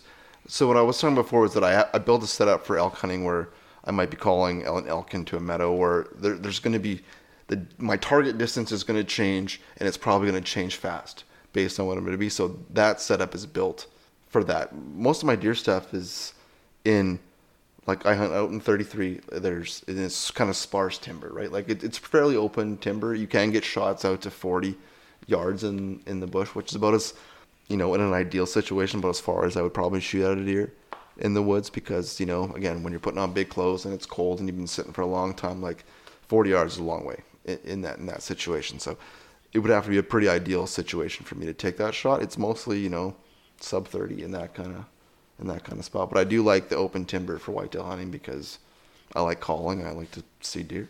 And you've got your elk tag this year too. Is that? I do, yeah. And so you got some time lined up there with a former guest here, Kevin Erickson, and you're heading out the Lundar way. Yeah, I'll be going out that way. Yeah, that's exciting, man. Like, it's are you optimistic about the experience? Well, as long as my guy does his job, I'll be okay. Yeah. Put on the guide. That's smart. No, I mean, yeah, I've hunted up there before. I've had some pretty decent elk action that way. I've never shot an elk up in that area, but I've had some pretty good, solid experiences hunting there. Yeah, I'm super jacked to go. Have you shot an elk before with No. the bow? No, yeah. Neither have we. So just We're all in the same club. Yeah. Are you? I've eaten a lot of tags though. Yeah. Us too. Are you bringing something different to the game this fall? Or are you kind of repeating or building on what you've done in the past, or like are you changing anything up? Is what I'm asking. I guess, with this summer we've had, I mean, it's going to be a pretty water focused, sticking close to water sources if we can locate them. I think that'll be pretty key. I mean, right now, especially the Inner Lake is probably one of the driest places in the whole province. So finding water and keying around there, and even food sources, like a lot of the fields, are not growing anything well, right? Like if you found a good, solid, rich food source, which I think would be hard to find right now, but if you did, I mean, it's going to be a good spot to look. And they're probably sticking to the timber too, because there's browse and stuff in there for them to eat, right? So Yeah, don't tell the farmers if you find a good food source, because they might come cut it. well, I almost feel bad enough for them. I might know, let them know, that's, man. That's a good point. Big time. And Alan, you're whitetail focused this fall. Yeah, I might set up a stand. I got a spot that there's a few bears roaming around. I might try to shoot a fall bear, but main focus of shooting a whitetail. How was the second doe tag being introduced here? How's that going to treat you guys this fall? It's not in my area. Oh no? No. Huh. Super Jason? good. Yeah. I'm so pumped that it's back. Yeah. I know if you guys are going to be pretty happy about that. I know the archery area that we roam around in, it doesn't really affect it, but I've spoke to numerous guys that were waiting for that to happen, and now that it has, I think they're going to be pretty happy about that. Not just the fact that they get to put more meat in the freezer, but it's nice to, in my mind, to be able to pull the trigger on another animal when you're waiting around for most guys wait around for a buck, right? Mm-hmm. And especially with archery equipment, it's nice going with that confidence if you want to put a doe on the ground or whatever, right?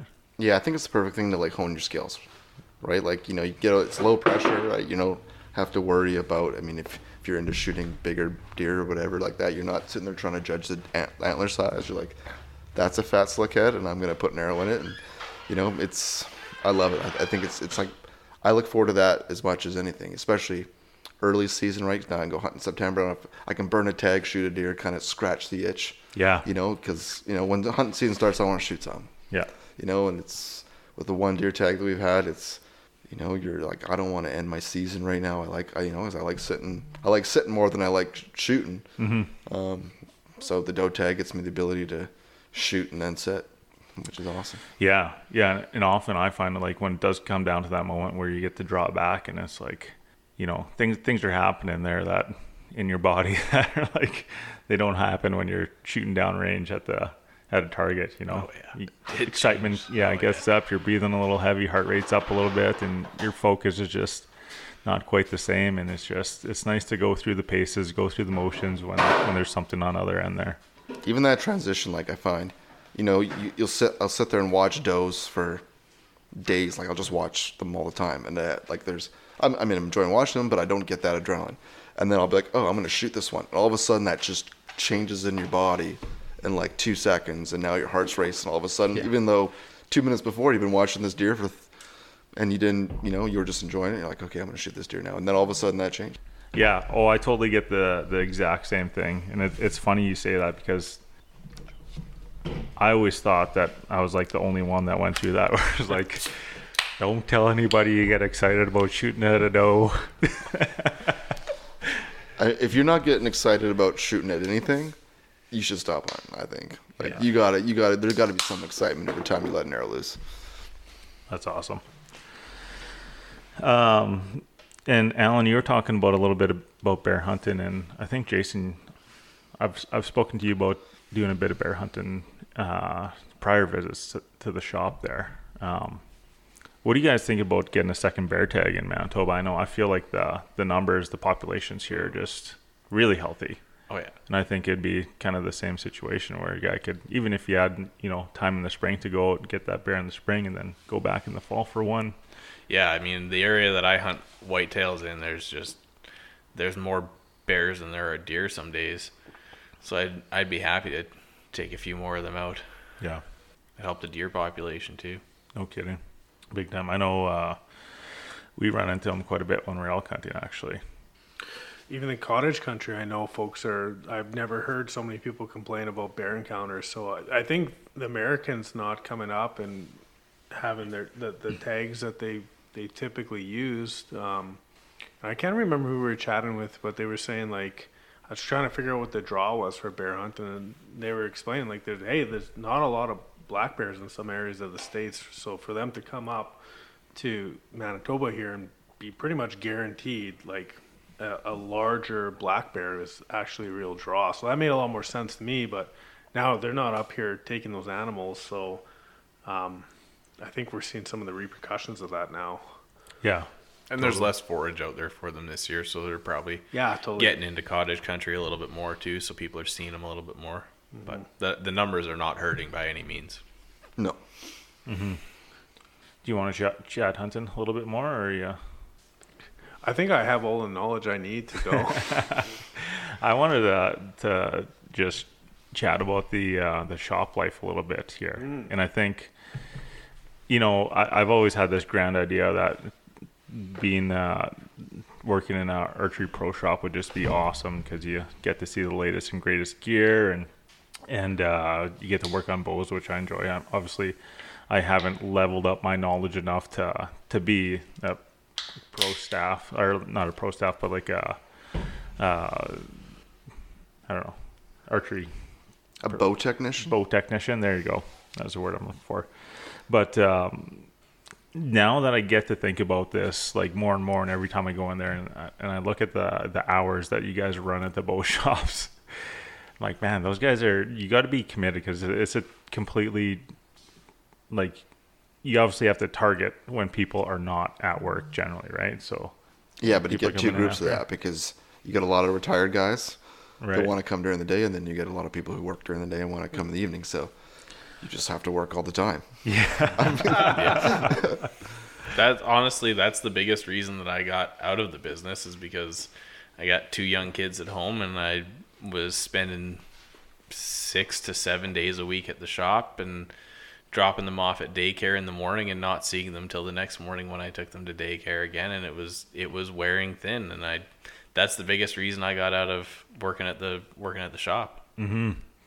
Yeah, that's a lot of commitment, especially if you're getting into that family life there. What's some of the, I don't know, what's your favorite part about working in that archery industry? Like, is it like seeing the latest and greatest gear that's coming out? Is it just interactions with customers, or what keeps you going in there every day? Honestly, it's really about, I love being like a small part of somebody's success story. So whether they, had issues tuning their broadheads and they came in and I helped fix that for them, and then they go and shoot a deer or an elk 3 weeks later, they come back and show me the picture. Like, I got to be a part of that for them. Or teaching a kid to shoot. We're seeing some of my archer students go and compete at national levels and do really good. Like, they did it, but like I got to play a little role in that. Like, I maybe pushed it over the edge. Some guy cuts his bowstrings with his broadhead by accident. He's out elk hunting. He drives 6 hours to me and he says, I need this fixed, and I get it fixed, and I send him back out and it's all good to go, and he shoots an elk 2 days later and he comes back and he's just totally jacked about this elk he shot. And I was part of that in just that small way. And I love having that little connection to all these different people who get so much enjoyment from it. And knowing that I made it just a little bit more possible, or just made it a little more enjoyable. That's what keeps me coming back. Like the essential service to the hunting industry. Yeah. For me, when I was at the shop, it was very similar. I love archery. It's my life passion. And so when I got to see kids come into the archery range and laugh like uncontrollably or smile uncontrollably when they pop their first balloon or hit their first bullseye or those kinds of things, like that was what really drove me. And then on top of it, I got to talk archery all day. And I could talk archery all day every day and be very happy. So that helps. The thing that strikes me about archery is and as opposed to some other sports, like I play some volleyball or like golf, I've seen archery be super approachable. Like, you get a recurve bow, you don't need any sights on it. You just put it, like you said, you put a balloon up on the wall and walk 20 yards, and you're having yourself a time. Like, I feel like Alan used to work at Heartland there, and Jason at Heights. Like, these are like kind of like little cultural hubs almost in some ways for the city of where like archery communities get to gather and like teach the new folks how to come into the business, or people are curious about it. I'm sure there was lots of people curious after all that. What was that movie there? Hunger Games. Yeah. Came out, right? Big driver of business, yeah. Yeah. So, but like, I guess you guys get to be a part of that journey and like introducing new people to sport and like kind of replicating that cycle. Like that's got to be super rewarding in some ways. Definitely.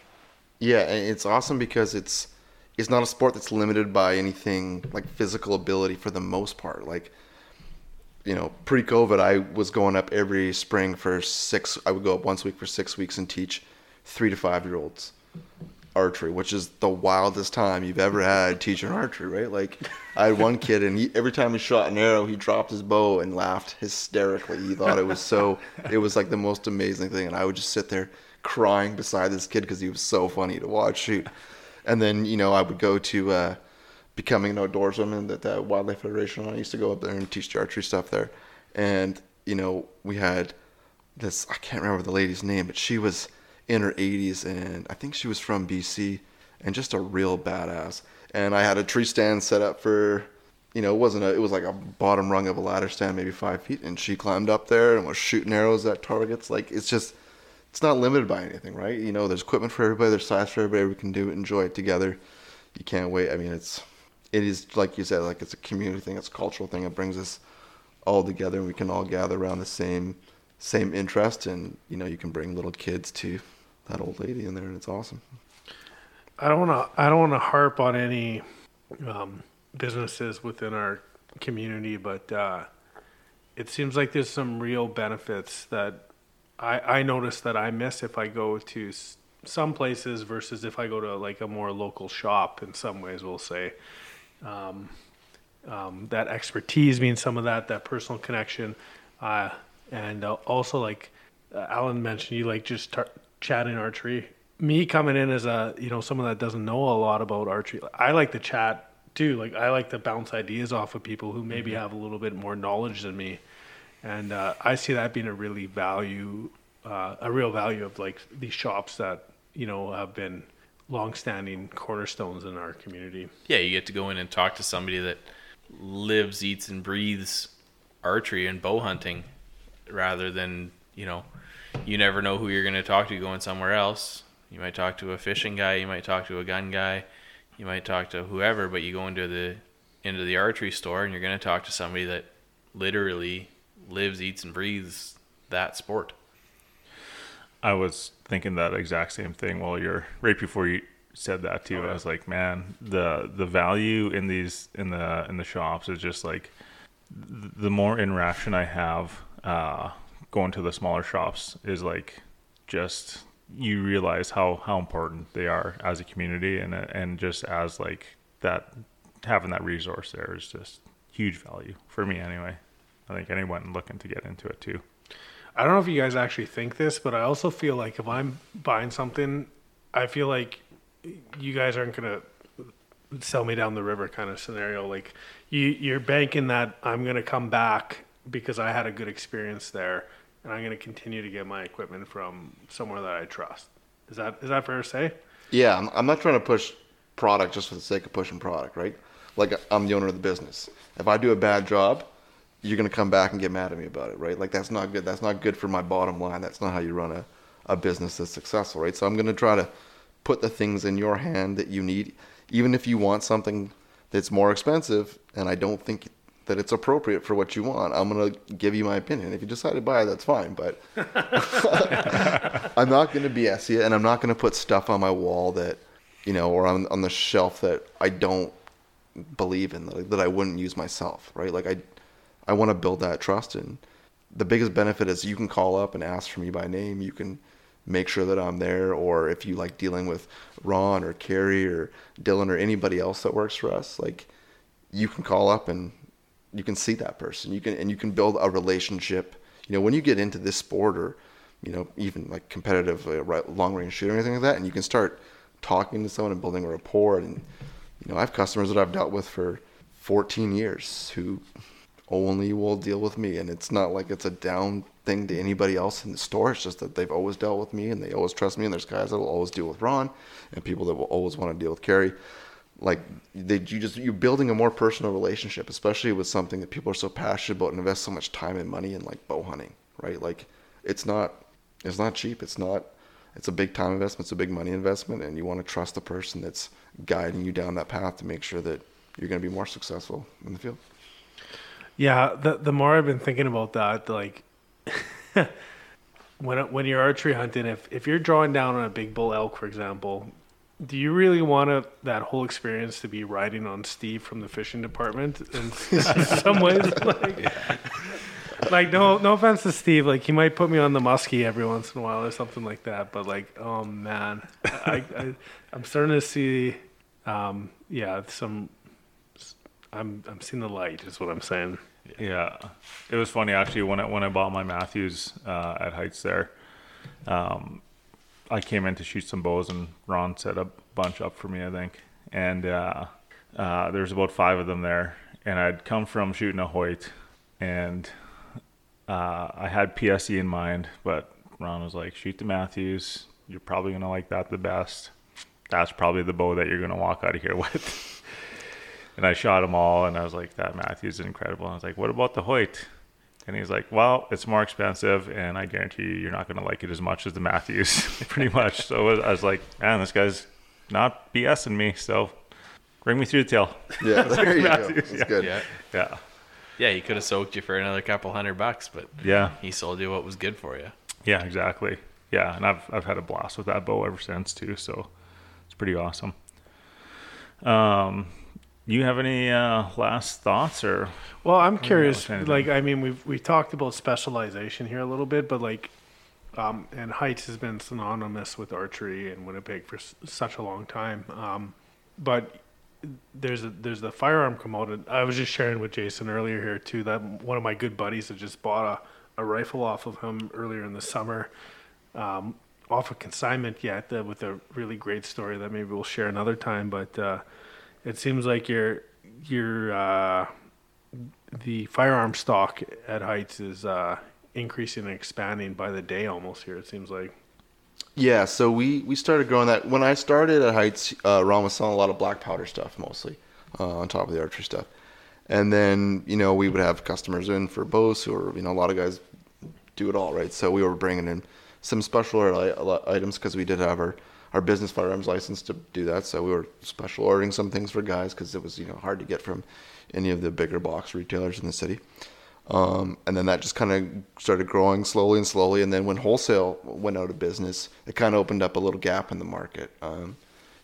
Big shop stopped. So we started bringing in more, and it's been growing and growing every year. And we just hired a new guy named Dylan who's knows way more about guns and reloading and long range shooting than me. So he'll be starting up the middle of next month. And yeah, I think he's really going to help us, go forward quite a bit. And that part of the business is definitely getting a lot bigger and taking up a lot of room in the store now. Yeah, as the gun wall's looking pretty good there, and multiple walls. Firearms looking pretty good. All 4 walls look good. Yeah, to be clear. And he had a couple stacks of ammunition there that were like halfway to the ceiling too. So I was like, all right, I like it. Yeah, we're definitely we got a lot of inventory coming in, and I mean right now it's just so hard to get a lot of stuff with, especially reloading components and stuff like that have been very difficult to source. So hopefully that'll clear up soon. But yeah, I'm running out of room. Out of all, I panic bought 2 things through the whole pandemic. One was gasoline when COVID first kicked off. I was like, man, things are gonna go down. We need gas. So all those jerry cans were full at one point. Not water, not food, gasoline. We got a well here. We're good. I'm gonna go shoot something in the back if I really need food. And reloading components is the other thing. Someone told me that the reloading stuff was getting hard to come by. And I was like, give me 5 pounds of this, and I think it was IMR. No, not IMR. H1000. If you have any unopened pounds of that, I'll buy it off you right now. So. Yeah, it's that tough hay right now. Oh yeah, that Rotumbo, any of your major rifle reloading stuff, especially all the Magnum stuff, I've had it on order for months. Wild. No kidding. Get it while you can. I meant to ask, like, did you, both you guys being in the kind of outdoors business here, did you notice like an uptake because we've noticed uptakes in like fishing and hunting activities in some areas. Were you noticing that on your end as well, or like what's the scoop there? Because of COVID? Yeah, because of COVID. I wouldn't have seen much. All the people that I deal with nowadays with the custom bow tuning are people that are well into the sport. So Jay would have seen that more than I would have. I don't think I saw a lot of new people into it, but I definitely saw an increase in sales and what people are doing. I think it was just that people who had money for a vacation or whatever suddenly couldn't spend that money on the vacation, so they bought archery stuff, or they bought a boat, or like people who are anything recreation like that has been a really strong business for the last couple of years. And I think it's just because people who had some income set aside for doing something else suddenly couldn't do anything with that, so they bought a new bow or hunting stuff. And I am in that category. I bought a boat. yeah. Exactly. Yeah. That's good. That's a good category to be in, just to be clear. And so, like, Jay, what's on the horizon for Heights here? We talked about kind of like branching off into the firearms a little bit more seriously. Like, where do you see Heights going here in the next few years? So we've our website's been we're doing a lot more mail order stuff. I've got an Amazon affiliate thing that I sell with the gun shop, and hopefully I'm gonna outgrow the space I'm in eventually, and make it reasonable to move into a bigger spot there. But I really want the firearm business to grow. I think there's a lot of opportunity there that I haven't quite reached for customers and stuff like that, and still offering as much as I can be able to offer. And I think the new guy that's starting for us is certainly going to be a big driver in that because of his expertise in it. So yeah, hopefully it grows into a point where I can retire one day. That would be great. So, and just to be clear on the firearm side here, it sounds like you're really focused in on providing like a quality service with, access to not only quality products, but, like informed decision making and that kind of thing. Like, yeah. So, I mean, and that's the whole thing. So, the whole part of our business model anyways, especially with the archery side, is like expertise. That's why you come to spend time with me, because I know what I'm doing and my staff knows what we're doing when it comes to setting up bows. And as much as I tried personally with that on the firearm side, I just didn't have that level that I think my customers deserve. So I sought out somebody to fill that role, and he's awesome and knows so much about reloading and long range shooting and guns. And I think it's going to be, if you're coming, if you come to me for bow service, you expect that expertise. You should expect that too on the firearm side. And, we were just kind of functioning as a service now to bring in things that people couldn't get at bigger box stores or you couldn't source easily. So we did a lot of special orders and just kind of filled some niches. And now with Dylan coming on, we're going to be able to grow into a point where we can really help the person with the knowledge of the people that are running the gun counter. Awesome. I think a lot of people locally are going to benefit from that. I know. Hope so. Yeah. Yeah. Yeah. And I know myself looking at buying a rifle, it's probably just like with your bow, it's probably better to get that rifle that fits or that shotgun that fits as opposed to going with whatever's on sale that week or something like that. I would imagine, because I've had my rifle. I'm thinking about my Remington there. I've had that for what, Chase? Oh man, 15 years. Yeah, you got a good shift put on that sucker. Yeah, She's got a few notches in there. yeah. It's get something that works for you, and just when you think about that investment over 15 years, I feel like it makes a lot more sense to get something that fits, something that you're comfortable with, and something that's going to suit your needs too, right? So, and Alan, I'm curious too. Like Chase has brought his bow to you to get tuned. We've had a few buddies go down that way, all very happy with your service. And like, where's your bow tuning moving towards, and like are you hoping to ramp Yeah, in? I want to keep it exactly where it is right now. I don't want to grow at all. No, it's a fun hobby for me. Like I said, I love archery. It's my life passion. And I built up enough knowledge over the years of competing and working in the shop and everything. And it all started when the bow tuning stuff started when the pandemic hit, and I was sitting at home laid off I was sitting there for, I don't know, a couple of weeks and doing homeschool with the kids and everything. And I was going crazy. And my wife said, you got to do something. And I had a buddy that was asking me to tune his bow while I was sitting at home. And I said, sure. And he said, well, you should buy a bow press. And so I kind of thought about it, and I thought, yeah, I might as well try it and just see where it goes. And if I can make up enough money to pay off this bow press and put an extra $50 in my pocket at the end of the year, I'll be happy. And so I've kind of limited myself to how many bows I'm going to do. I maximum 2 a week, and right now is the busy season because everyone's getting ready for hunting season coming up, and I think my next available time is like end of August that I can put somebody in. So I don't want to get any busier than I am. But if you want to bring me your bow in February, I'd be happy to do it because I do hardly any in February. But no, it's good. Yeah. I'm happy to do as many as I'm doing, and I'm happy I love doing them. But it's perfect. I remember connecting with you at Graham's. I hadn't seen you in a while, and I was actually shocked to see you in a context outside of Heartland Archery. Yeah. It was almost foreign, but I'm glad you're back in the game because I know you're such an asset to the bow hunting community here, and that you're able to participate in some way here. So that's just awesome, I think. And I think it speaks volumes to the community we have in Manitoba, whether it's, the local ranges that are putting out 3D shoots throughout the year, and local shoots to the shops and everything else, right? We were hoping to do a 3D or a bit of a shootout in Neepawa at some point. Like, I think there's just so many options for archers in Manitoba right now that things are looking really promising. So I hope they continue that way. And yeah. Yeah, that's that. that's about all I got for right now. I think.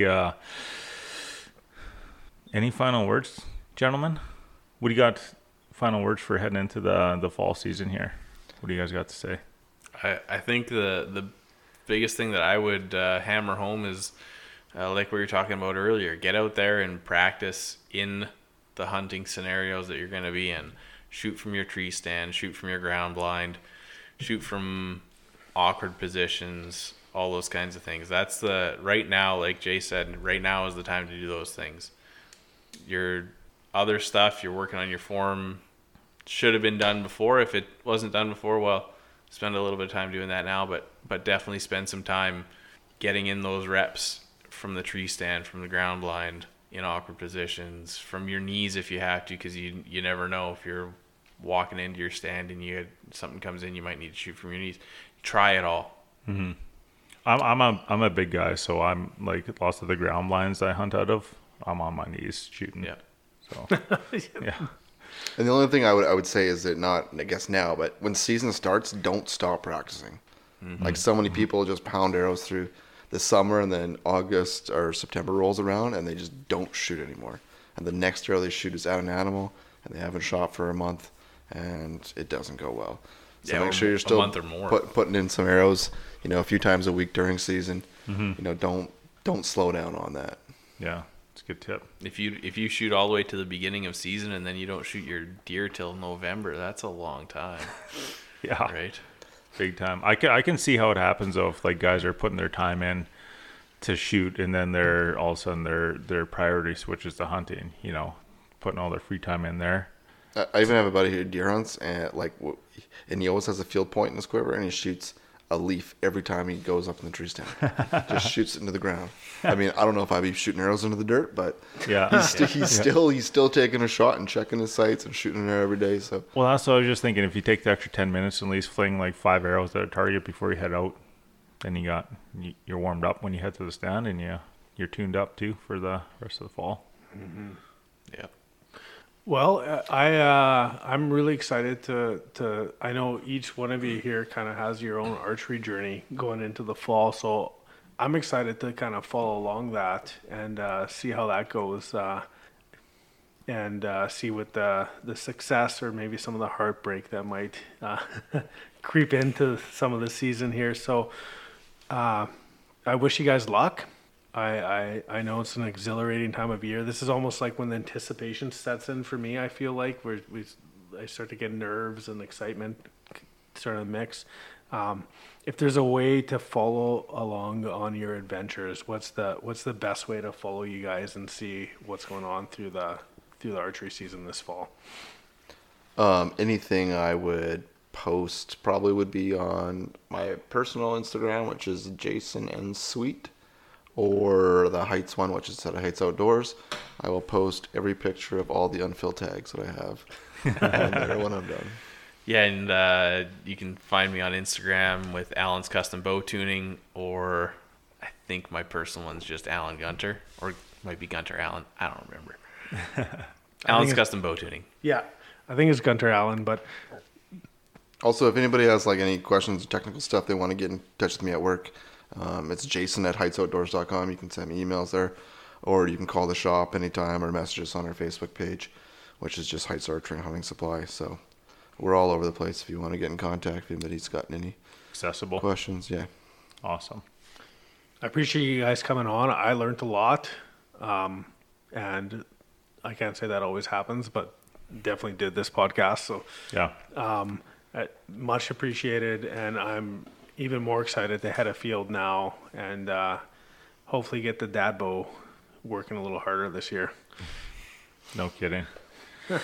Yeah, and I guess my final words, again, I'll kind of mirror things that Tristan said, but in general, guys, just thanks for being a big part of the archery community, and just providing awesome service. I think that's huge for not only my needs and knowledge, but just for the sport and the industry in general is amazing. I think that's what exactly what we need. So thanks, guys. I appreciate it, man. Thanks for having me on. Yeah. Thanks for listening, folks, to episode 92. We hope you enjoyed that one and took something away there. Before we let you go, though, we got to remind you to head over to whatever platform you're listening to. Give us a like, a rating, and comment. That's going to go a long way to keeping the podcast going here. And it gives us a little boost on the charts, too. So look out, Meat Eater. Who's that? You don't need to know. Okay. Anyways, make sure you head over to our store when you get them in too. We got some awesome $20 tees that our boy Shelly put together there. He was not able to join us on this episode, but he's, if you want to get in touch with him, pick out some from the store because he's pretty much designed everything in store. Hats, tees, sweaters, and we got some awesome stuff coming in right away too for the fall. So keep your eyes peeled. And follow along. Facebook, Instagram, YouTube, anywhere. LinkedIn, TikTok. You'll find us. We're blowing up. Tristan, any final words? Man, I just can't wait for the fall here. I feel like we got so much content lined up that if you're not following us on those platforms, you're going to be missing out. Yeah, it's going to be coming up quick. So go get your bow tuned, folks. Keep those hooks sharp on the water. And one for Tristan, stay hydrated. Stay thirsty.